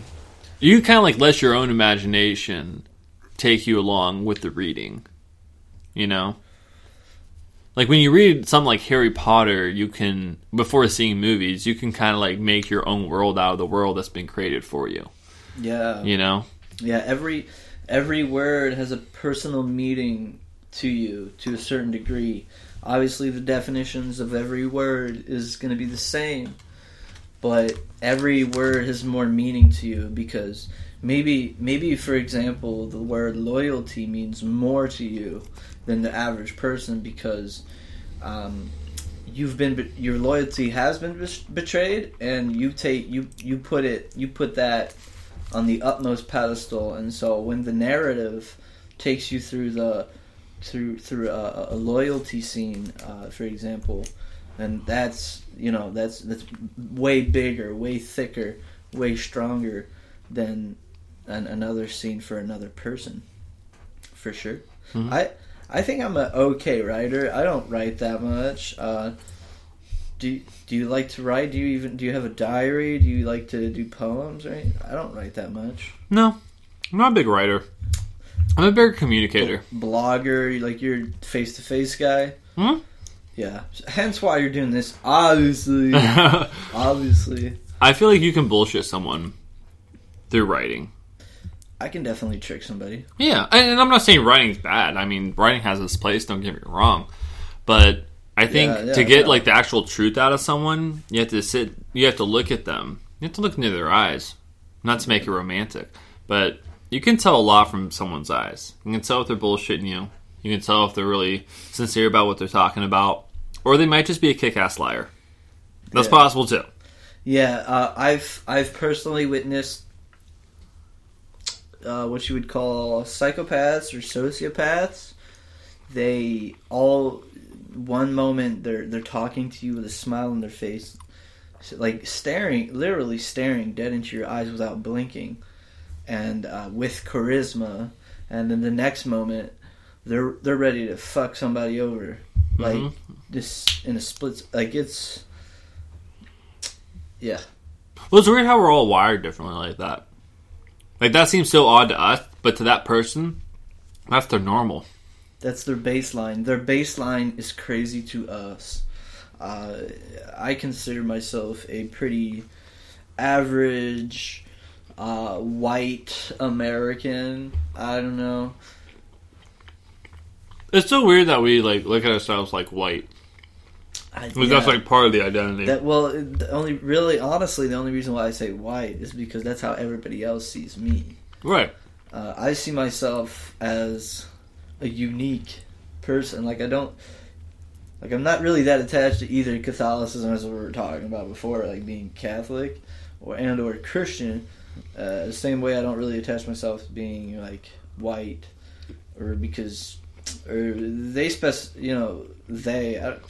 it's specified as like Caucasian, just like Caucasian. I don't know. I don't fucking know. I'm just a dude, yo. For sure, relax with the skin, though, huh? Caucasians came from cocks going into Asians. Yeah, like deep. Deep. I just thought of that. Caucasian. Genius. That's where it came from. That's how we got here. Yeah. Yeah. If you guys want to masturbate to Asian porn, you go ahead and do that. That's fine. That's where you came from. That's where you came from. Represent. But it's weird how we like. Fuck them Asians. We'll separate each other by color. You know, there's a lot of separation by color, which is really odd. Yeah. Yeah. It's unfortunate because yeah, I think like black people or African Americans, whatever, like they bring like a very different like tone, different like flavor to like it doesn't culture. Matter. Yeah, they bring a different culture to whatever it is, like your conversation or your activity, like whatever you're doing, and I find that awesome. You know, but. Thing is, when you get so grouped up together, like sometimes some groups they like to cross lines. Like, no, you can't come. You can't be part of our group for today. You got to be all in. Like, oh man, what if I would just want to hang out with you guys today? Does that mean I have to be all in? Like, I have to be like, you know what I mean? What if I just want to hang out with some black people? Yeah. You know what I'm saying? No. It don't work like that. I'll tell you firsthand, it don't work like that. Like what? Like if you just want to... Just hang out with some black people? Not necessarily. Okay. Simply integrate yourself in their culture. Okay. They have to let you in. Right. Do you understand what I'm saying? That's the same with us. It's true. Like, how many black people it's true. Are told, like, why don't you speak black? Like, why do you speak so white? I've heard that from a lot of black people. Like, a lot of black people ask them, like, why do you speak so white? And it's like, you don't speak a color. Because they're not using, like, Ebonics doesn't mean that they're not still African American. You know? They just communicate in a different way than what you're expecting them to communicate you with. You know? Yeah. Yeah, it's what they're used to in their environment that they've adapted to. It's very so then they almost think that like every other black person should talk like that. You know, so weird. It is weird. That is so weird. It's so true though. Yeah, I'm a fucking chameleon. I'll fucking me too. I mean, look, I've hung out with all different cultures. You know. Yeah. And I think it's so important to be able to adapt. I like hanging out with black people. I like talking. Black people are fucking awesome. Yeah, black people know how to have the best time. Like, if I had a choice between going to, like, an all-white person party and an all-black person party, I would 100% go to an all-black person party. With white people. No, fuck them.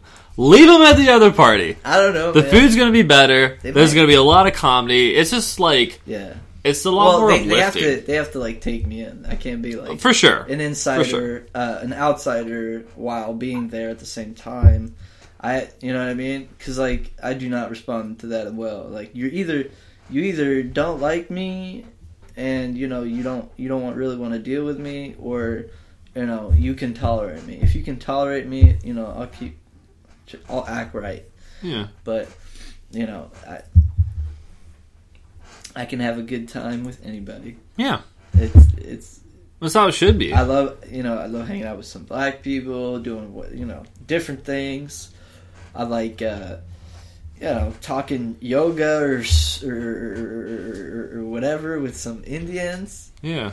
I like some bomb ass vegetarian recipes or some shit. You'll never learn if you don't talk to those people. If you don't talk to people outside your comfort zone, outside of your own culture, because then you'll never understand. Yeah. I've met some white people, for example, that they literally get disappointed if you're not very much like them. Yeah. Like they'll literally look at you like it can't be your friend. Like you're not like us.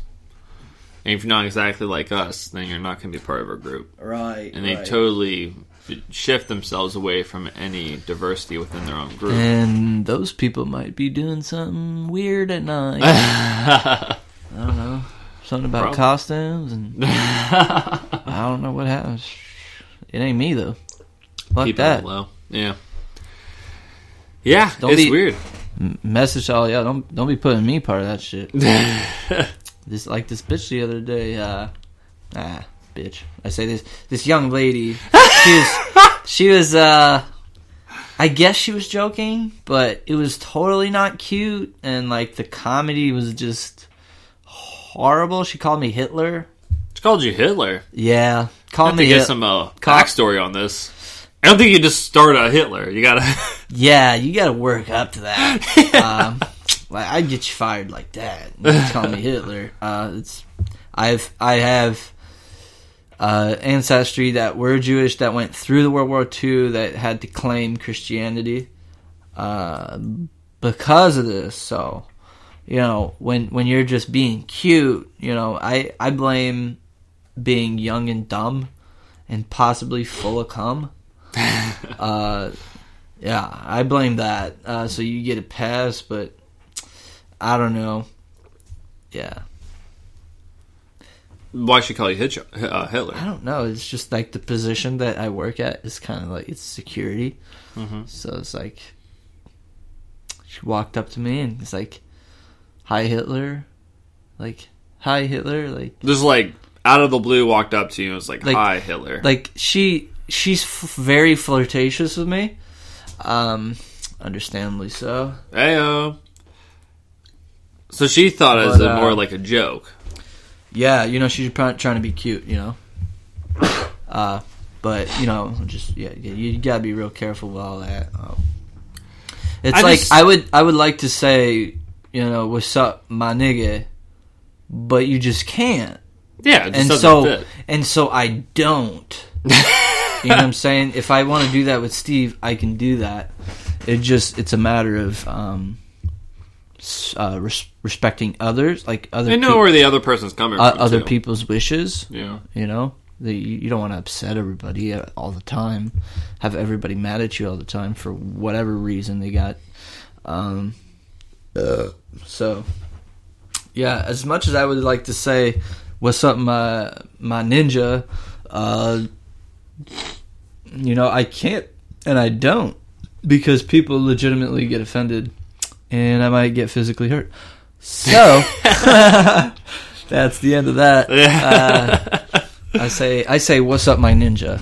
Yeah.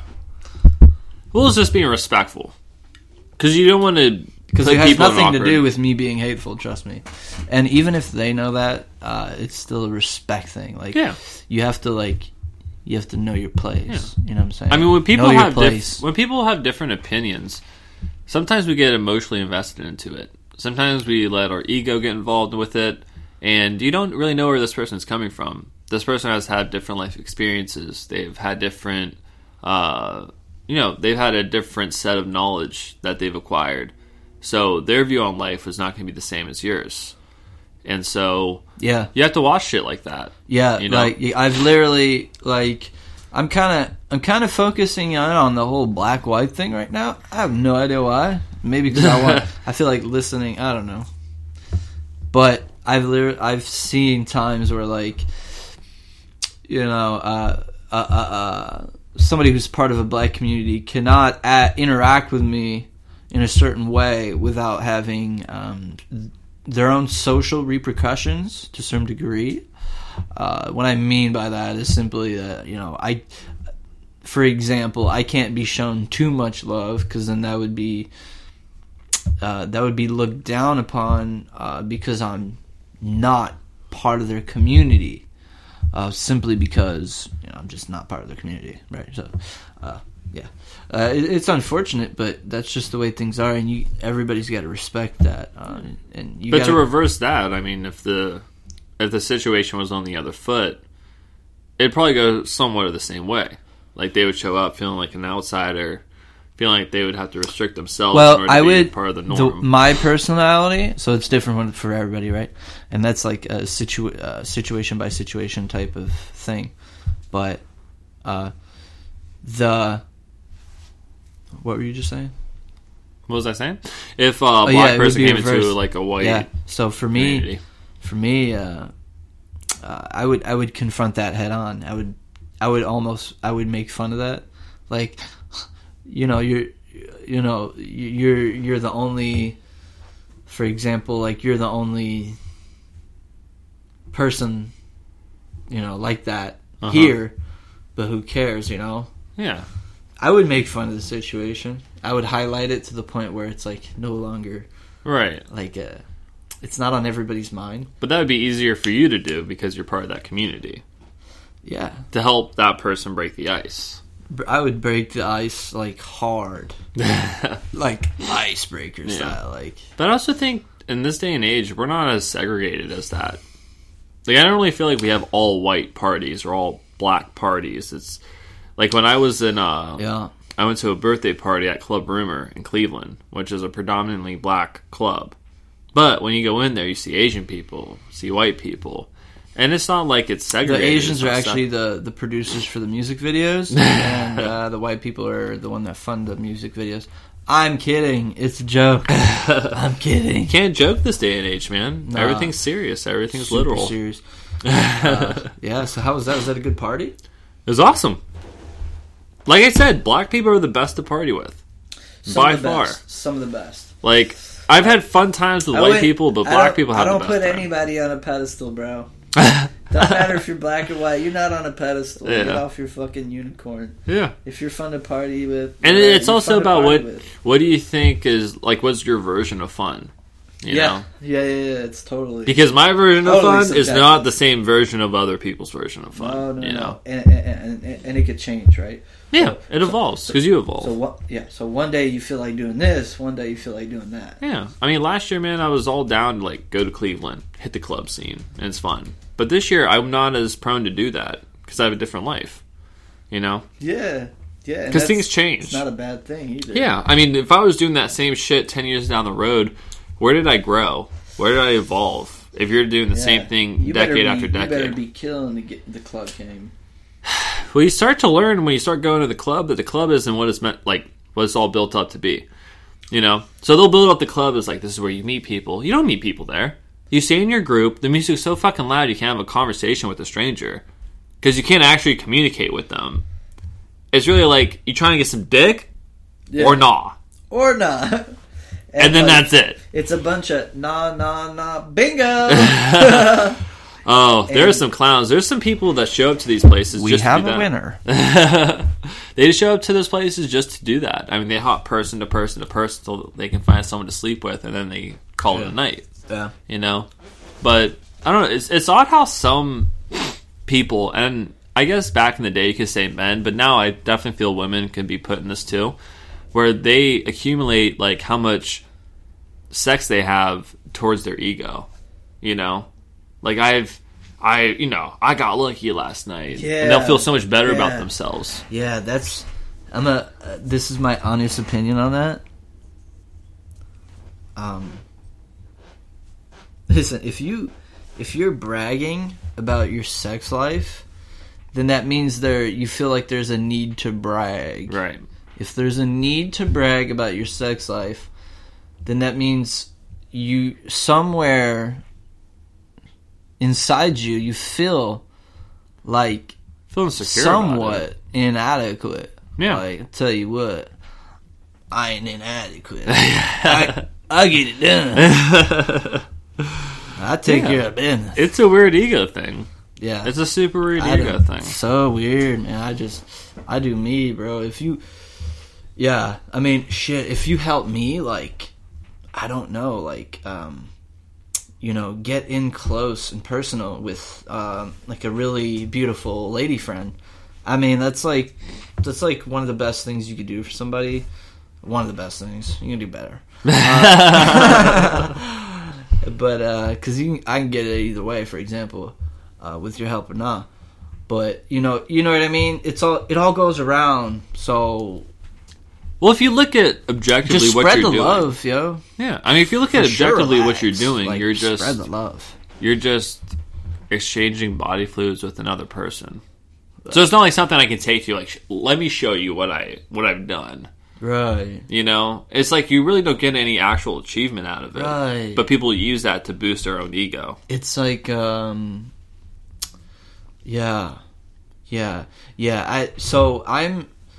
I'm like below average, like, size for a man.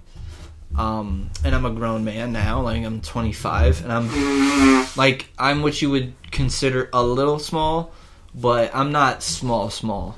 But I've had so many dudes just try to alpha me, like, so many times, but, like, it's weird because it doesn't work. So, like, it makes the whole thing super awkward. It's like I gotta get it out of the way, like, super quick. Like if you want to fight, we can do it right now. I'm not scared, but if you don't want to do that, let's just move on. Like, let's crack jokes. Well, it's even like that. So what are they looking to get out of that if they fight you? I don't know. Like, it's the same thing as sex. Like, you're just exchanging whatever, and then know. What do you have to show for it? I don't know. It all ties back to the ego. It's the animal inside. If I let you dominate me, then you've dominated me. You got it. Whatever. If that's what you wanted, maybe you got it. But what do you have to show for it? I'm here to tell you, it ain't gonna happen. It could happen. It could happen. It could happen. It was so funny. I was ad set. You know what ad set is? When you come in early as fuck. Okay. On Sundays. Okay, gotcha. At work. Gotcha. When you come in early as fuck at work, so like I would have, so like the store isn't open, so the store doesn't have any customers, but like I'm working on like merchandising shit, like updating signs, right? Anyway, like I have headphones to myself, and I'm just listening to a podcast similar to this, but it's like way better. Not to shit on our own thing we got going on. We're beginners. This is my first podcast. I think I'm doing pretty good. If I wanted to do really good at this, I could just do it. But I'm just here enjoying myself here with my boy Stu. But yeah, so I was just listening to a podcast, and I just kept laughing because it's hilarious. And my manager is like, "Man, what are you laughing about?" I'm listening to this podcast, and they're telling about a story about just this group of three going on a hike. White people shit, going on a hike for a whole day. You know how that is. Bring your trail mix. Anyway, it's a couple, a man and woman with the dude's a good friend. So it's gonna be, yeah. So it's a couple, and then this other dude, and somewhere down the trip, the guy makes the girlfriend, the other guy makes the girlfriend cry, and the whole story is about the boyfriend threatening the other guy to fuck him in the ass. Because he made his girlfriend cry. And it's so funny. Because he's dead serious. I remember the other day, dead ass serious. God. He's dead ass serious. Like, if I wanted to, I'd just fuck you in the ass, man. Because this dude's like... Dead ass. Like, imagine a dude... Like, imagine you're like 5'8", 150, which is like not that uncommon. Yeah. But then there's this other dude. He's like 6'6", 250. Mm-hmm. He could probably get away with it. But if you think about it, he'd have to get hard. And it's like, the whole story was so hilarious because the girlfriend was getting mad that he threatened to fuck him in the ass. And then they started arguing about it while it was hilarious. And my manager was like, why are you laughing so much? I tell him that, and he started laughing too. But it all goes back to me mentioning that it happens all the time. You know, the animal instinct in us, especially as men, is to dominate. So, you know, whatever the social circumstance may be, one dude can just decide like he's had too much to drink and he wants to like dominate the conversation or whatever, and he'll either get upset, win or lose. You know, it's a dice roll, and you gotta be careful sometimes because they might take it too serious. But that's a part of life. Yeah, I mean, those just it not the people I want to be around. It happens all the time. People that take life too seriously are just people I don't want to be around. Like, I think you should take a certain amount seriously, but at the end of the day, man, it's like we're all gonna die. We're only on this planet for a short amount of time, anyways. So to take everything super serious and worry about every little thing, it almost seems like very unuseful. Yeah.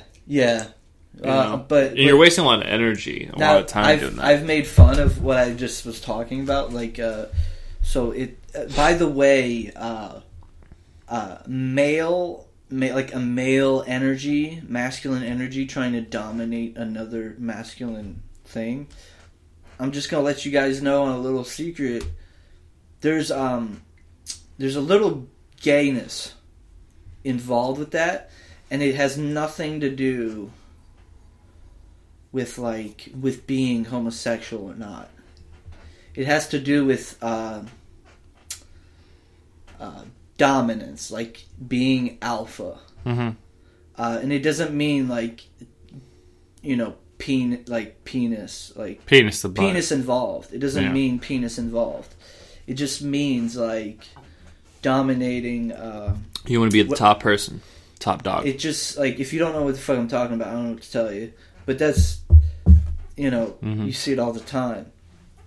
Well, yeah, I mean, especially with males, they want to be dominant. They want to be number one. Yeah, you know. And, I get it, man. Like, I've done like testosterone, and when you have a lot of testosterone,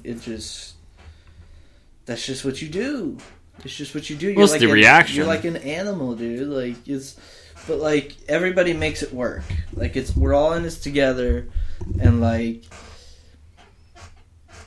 you know, sometimes you can feel when somebody's trying to, you know, they just want to be recognized as, they just want to be respected.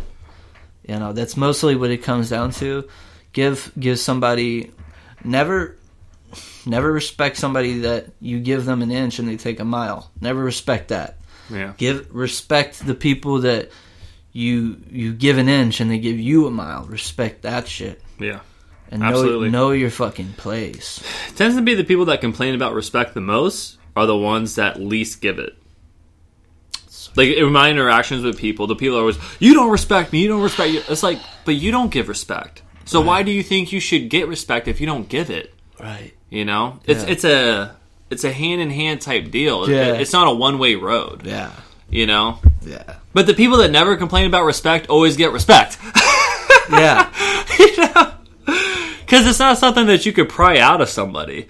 You know, even if you threaten to beat the shit out of them, they probably still don't really respect you. They will say that they do, but they don't actually respect you.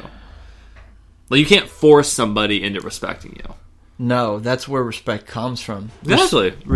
So respect comes from the you know, that just like the original thought that we're just all in this together, and like, no matter what you do, I'm gonna have to deal with you anyway, whether it's positive or negative. So I'm ready to like take you in, like, you know, you're a part of this with me. That's respect. You know what I mean? Mm-hmm. You know, like, I don't sometimes it's hard to show everybody respect. Yeah. It's hard. It's so hard because you feel like sometimes like you're just so much mature or like, I don't know, advanced or evolved or like self-taught or something. Like you're just more knowledgeable on the subject. More knowledgeable or something. Where sometimes someone will have such a strong opinion, but you can tell that they haven't really educated themselves on the subject. Yeah. And then it gets really difficult to have a conversation with them and Yeah. to show respect because you know that they haven't put in the time to be this passionate about that. Yeah, and I know there's a lot of people out there that have done that with me. They do it with everybody. It's an everybody. It's thing. a learning process for everybody. It is. It's a learning. And that's why you can't take that shit too much to heart because so they're learning just as remember well. to chill. Just remember to and chill. look at age too. Like age for sure. The 18-year-old me versus the 21-year-old me versus the 25-year-old me. Yeah, how about the 16-year-old me? I was my ego was my head was so big. That's what happens. My head was so big because I whooped a couple dudes. And that's what happens. My head was so big. big. In that particular case, you're taking a couple of instances and basing your whole ego off of those few interactions. It's the food chain, it's primal, and it's instinctual. Mm-hmm. So if for example, you're a young man and you run the wrestling team, or in your boxing gym, the people in your age group, you fucking run that bitch. Whatever. And you feel like all of a sudden you're at the top of the food chain. You're going to feel like that until you're reminded that you're not. That's just how life is. But then what happens after? Like, exactly. A really interesting thing is, like, watching, like, Ronda Rousey. How she was just pounding bitches left and right. Right. And then she got knocked out. Yeah. And then the next fight was, like, she wasn't even there. Yeah. I mean, she got rocked in 48 all seconds. you people talking shit about Ronda Rousey, she would probably fucking murder you. I mean, she would rape men. She could literally rape men. She would probably fucking destroy you. Yeah. Like, you have no idea, like, the strength she has in her core. For people who don't train at all, like, who've never trained anything, who've never wrestled, never even done fucking karate as a kid, you better be big as shit. Because she would just fuck you up. It doesn't even matter about being big, though. I mean, you could be the biggest person, but she could still definitely fuck you up. There's some big guys that would just use their size against Ronda and get away with it. But I'm saying you'd have to be, like, NFL big. Like, you'd have to be big as shit. Like, and quick. Yeah. You know? And, we need the failure that Ronda Rousey has gone through is simply... It's almost service to others, because it just shows that you can go to the top and you can crumble back down, but at the end of the day, we should still support that person, because she's a good person. She's a good person. So why and like. Like, she's from your country, for example.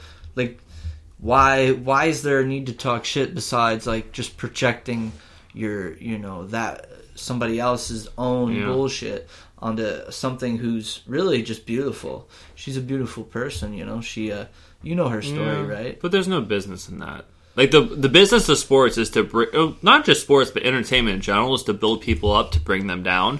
And if they come back up, that's an even better story. So that's what's happening to Ronda right now. She was at the top of the pedestal. She's now down.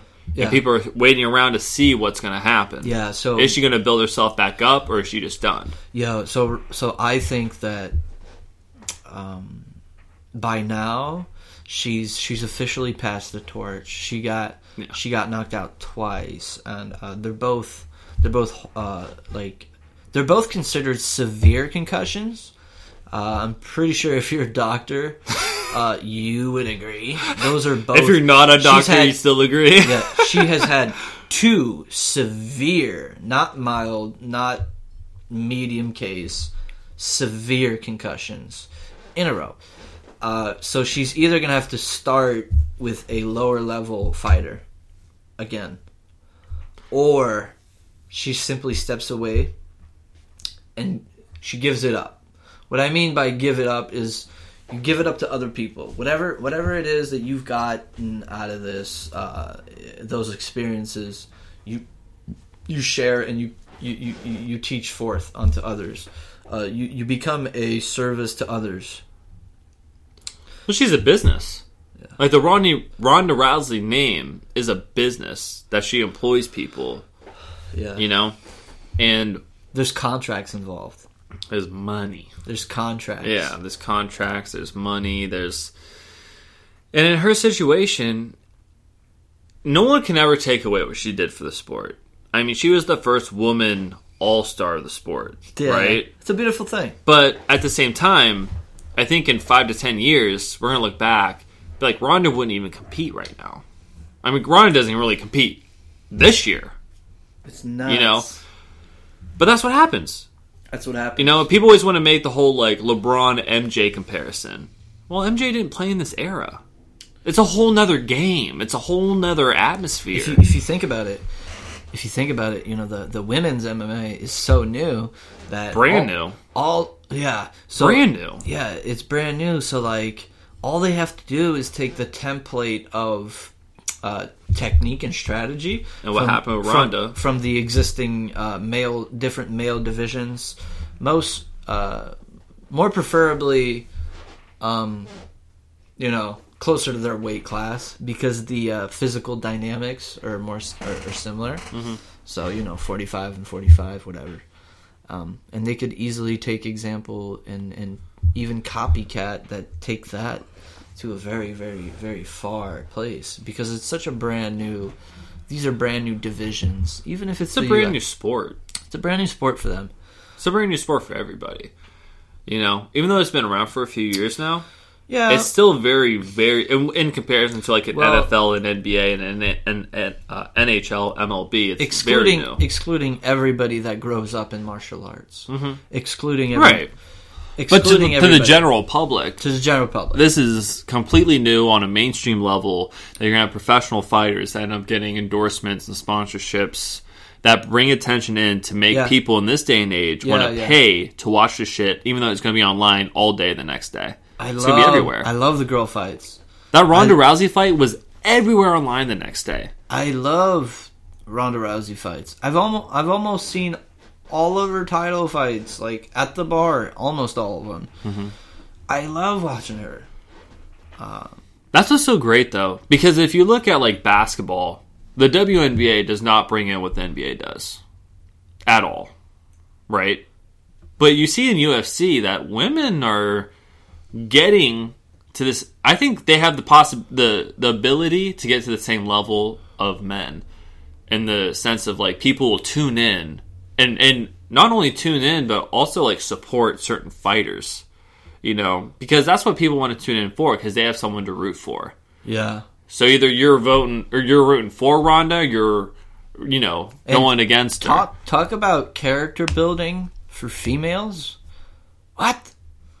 Character building for females? I mean, she's the first blueprint, because she took the ring, she took it to Hollywood, and she made something more out of herself, because let's face it, fighting will never be the career you're going to have your whole life.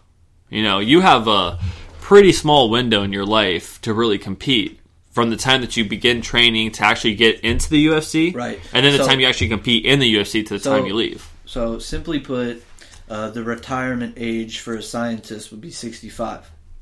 The retirement age for a fighter, somewhere around 35. Okay? Do the fucking math. Okay? And the damage that they take along that ride. You know, the amount of concussions and injuries and broken bones. Yeah. All that shit. Yeah. It's you know, living in Ohio's had a big year of 2016. Big year for Ohio, man. You got Stipe Miocic. Fucking big year, baby. Big year. Cavs, baby. Cavs. Champions. Of course. Represent. We got the heavyweight champion in the motherfucking house, Cleveland bitch. He's ready to knock you silly bitches out. I tell people all the time. Go ahead, talk shit. Go ahead, talk shit. They're like, go ahead. They're like, get knocked the fuck out. Like, you know, kind of used to how things used to be, and I'm like, everything's off the table. Like, 2016 should have showed you that everything's off the table. We were voted a reality TV star as president. Yeah. A Cleveland sports team won a championship. Yep. Like, everything's off the table. There is no normal anymore. The last couple years, the last like 5 years, Cleveland is becoming on the map, like for sure. It's one of the top. We got casinos opening up. We got heavyweight champions. We got NBA champions. Indians went to the World Series. We got Indians going to the World Series. Like, Browns will suck dick, but it's okay. Yeah. I mean, it's so funny how like they prospered and then the Browns won one game.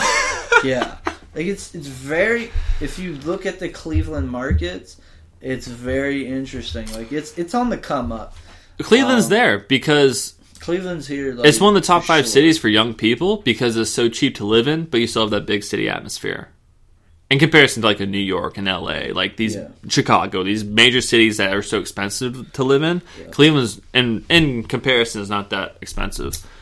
So it's really on the up and coming. You have a lot of new businesses starting here. You have a lot of attraction coming here because of all the sports.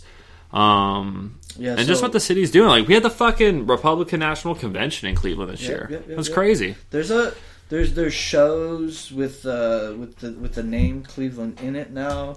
Yeah, LeBron has the Entrepreneur Show. Not even just that. And then the Cleveland Show. Those like older women, like on that like CBS network or something like that. I know what you're talking. I forget the name, like but I remember from Cleveland. Running through Cleveland. That's something like that. All of this is the past couple of years. All of this, and I don't know what's going on at the top for all this to happen, but somebody's making the right moves. Yeah. And Dan Gilbert's a big part of that. Somebody's trying to put Ohio on the map. And Dan Gilbert's been working many years to make that happen. Who's that? Dan Gilbert. He's the owner of Quicken Loans. And he owns the Cavs. My girlfriend knows that family. Yeah. Yeah, I mean, he's powerful. I mean, his staple is in Detroit, but he has done a lot for Cleveland. Yeah, and a crazy amount for Cleveland to put them on the map. And he's not like it's not like you could put all the success on one guy. Now add the fact that our medical is way above average with the clinic, and then add a lot of shit. Add the fact that Ohio State has been, top 5 wrestling program and football program. Forever. Add that shit too. Yeah, I mean, look. So people talk shit on Ohio, but there's a lot of good shit to come out of it. Like when I first moved here, trust me, you could talk shit about Cleveland and get away with it all the time. When I first moved here, this is, I don't know, 8 years ago, 10. But now you can't talk shit. You just can't. We don't have the facts to back it up anymore. You can talk shit, but you have nothing to back it up with. You got nothing to back it up. You're talking NBA champions, heavyweight champion, he's Ohio. Not Cleveland, but Ohio. Featherweight, bantamweight champion of the world. Cody Garbrandt, shout out, Ohio. He new champion again, another fucking champion. Like all of a sudden, like motherfuckers out here on the map. Like, well, I think there's a certain work ethic you get from living in a place like Cleveland or just in Ohio in general. You know, I mean, we're not much of a glitzy, glamoury type state. We're more of like hardworking people that want to see the result happen. There's definitely you got Ohio always has had like some of their own things going on. Yeah, that's the only way I can put it. Like they've always had like you guys always had your own things going on, and you guys stick to that, to a fault, to a positive. Positive now. Now it's paid off. It's paying off. Yeah, it's paying off now for sure. And you got like a new Jack Casino that took over the what was it called? Like the horseshoe. The horseshoe, yeah. The horseshoe. I actually rolled with some of the one of the guys who was making those deals because the jack came similar at the same time at the race, got put up. Mm-hmm. It's all part of the same deals. Oh, cool. Yeah. Awesome. Yeah. It's so for anybody who knows nothing about Cleveland or they think it's like a dark place. Oh. It's now it's on the come up. It's on the come up. Now's the time for you motherfuckers to move, you yuppies.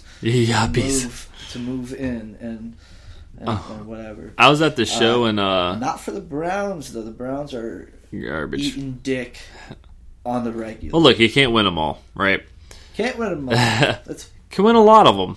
Can't win them all. You can't win. But I was in Detroit for the show, if you're right? a Clevelander, you know what the fuck. Yeah. You cannot win them all. I was in Detroit, and I was talking to these random guys outside, and they're like, "Oh, where are you from?" I was like, "Oh, like the Cleveland area." Solid, let's say the Cleveland area. And they started like talking shit, and I was like, "Oh, where are you guys from?" They're like, "Here." I'm like, "Yeah, we, man, where I'm from, you go to sleep to the gunshots." And I'm like, "I'm sorry, dude, but are you like bragging about almost dying every night? Like, I'd rather be in Cleveland where I'm safe." And like we're prospering instead of being where there's fucking bullets coming through your window. Yeah, from my experience, those type of people, they're confused. Yeah, they're confused about what's supposed to be rewarding and what's not supposed to be rewarding. Yeah, definitely. For you to value the fact that your community experiences a lot of gun crime. And look at that as a positive. a lot of experiences a lot of gun crime and looks at that as bragging rights, street cred, and you expect respect.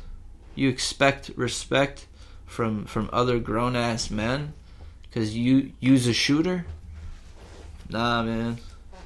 Yeah, it don't work like that. It don't work like that. You can take that back to where you came from. What's an ignorant way to solve a conflict? It's almost like a fight. So say if you and me got into a really heated debate and a disagreement, and you're on one side and I was on the opposite side, and it got to the point where we physically fought it out. Yeah. But we both lived. Like, did you solve that argument? No, you just actually inflicted physical pain, but didn't get anywhere to actually resolve the issue itself. That's so true, and it goes back to that male dominance thing that I was talking about. Yeah, the alpha. It's more about dominating someone instead of like coming to a resolution. The posturing and yeah, it's fucked up. But the way I would like to be is I would just chill, just have a piece on me to just chill the whole time until shit gets crazy, and then I handle myself, and then motherfuckers feel sorry for. Well, there's a difference between defending yourself and then just starting an issue. Yeah, there's a complete difference there. You have to realize though, some people are asking for it.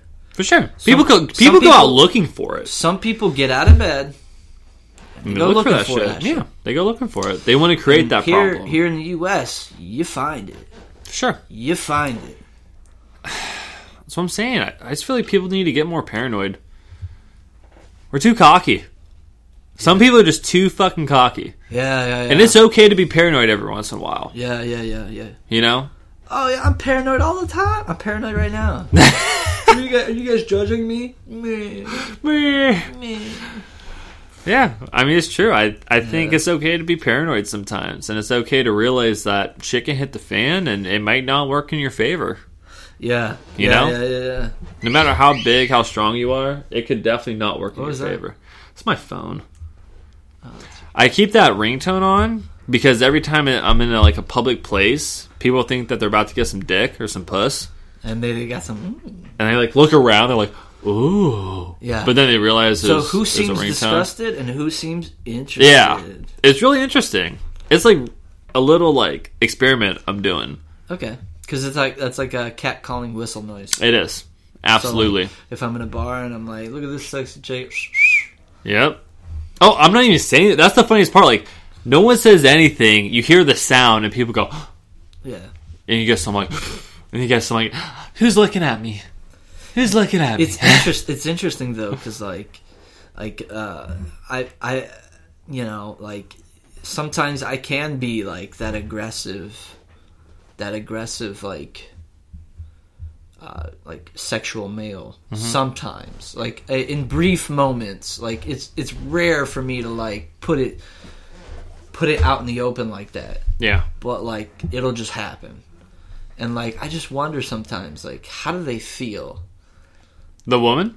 Like, how do women feel? Like, I don't know, because like, you want to know? Because like, you should go into a gay gym, and then you'll know. Okay. I'm being serious. Like, if you go into a gay gym, that makes sense, because like, then you would know what that feels like. Because like, I'm assuming the woman, and then you would be playing the woman's position in that role, right? Coming off shaven. Yeah, I mean, you gotta look fucking hype, smooth. You gotta look tight. I gotta look smooth. Tight sweatpants. Young. Yeah, tight sweatpants, fresh shave. I don't have that in my closet. You gotta find it. I got and then go try it out and just see what happens. It's weird. It's some weird shit. Some weird shit. Yeah. Weird feeling, huh? Well, it's like, weird because it's like because we're only seeing it from one side because like you're doing it, but when that's done to you, it's mental totally dick missiles, right? Mental dick missiles. It's like I'm not doing anything to you, but like in my mind, I'm doing something to you. I'm drilling you. Yeah, like, I don't know how that feels.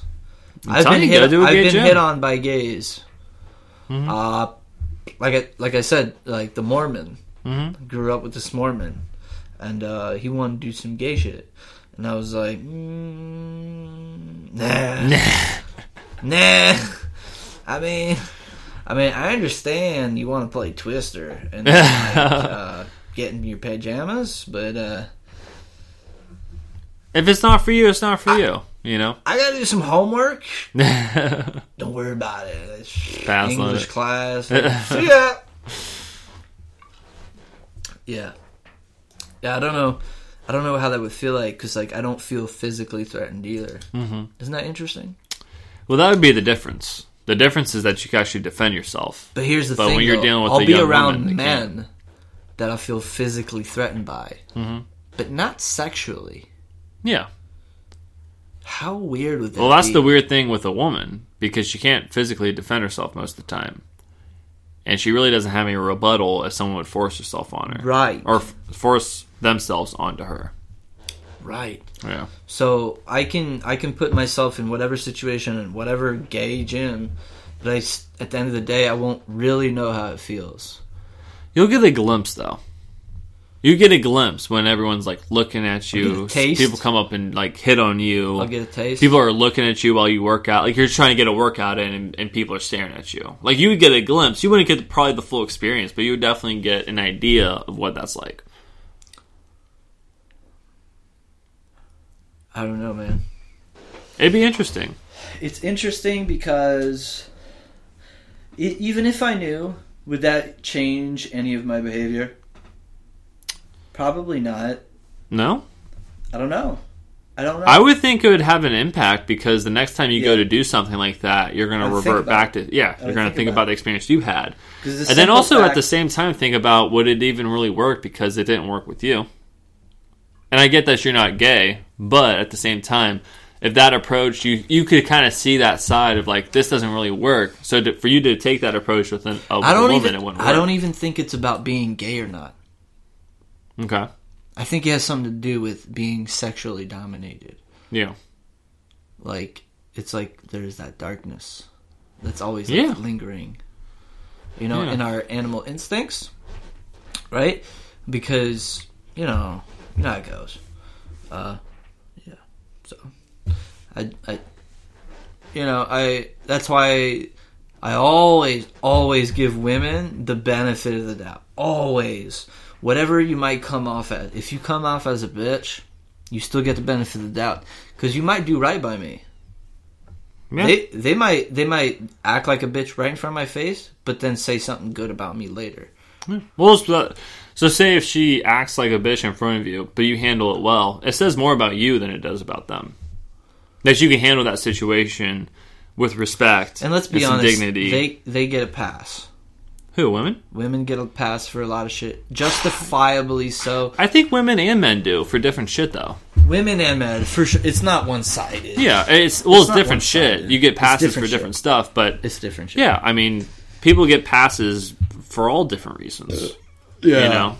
Yeah. So, awesome. We're 3 hours deep. We did the tray. I love it. This is my Tray first hour. 3 hour podcast. This is awesome. I love it. Good job. So glad we did this, bro. Yep. Hopefully, if somebody gets anything out of this, it was definitely worth it. For sure. Even if you don't, it was still worth it. It was definitely worth it. You know, This drink some brews, talk real shit. Mostly bullshit around. Talk some real shit. Yeah. Yeah. Have a good night. We're definitely going to have you back on. This is an awesome podcast. Thanks for tuning in to Random Millennial Thoughts, Episode 2. My boy, Ralph. Thank you for listening. I appreciate it. I don't have many shout-outs. But, I'd just like to thank my boy Steve for inviting me on. I think it was fun. I'd like to do it again. And if you like it, that's cool, because I'll be back. You Catch dig? you later. Doses. Deuces.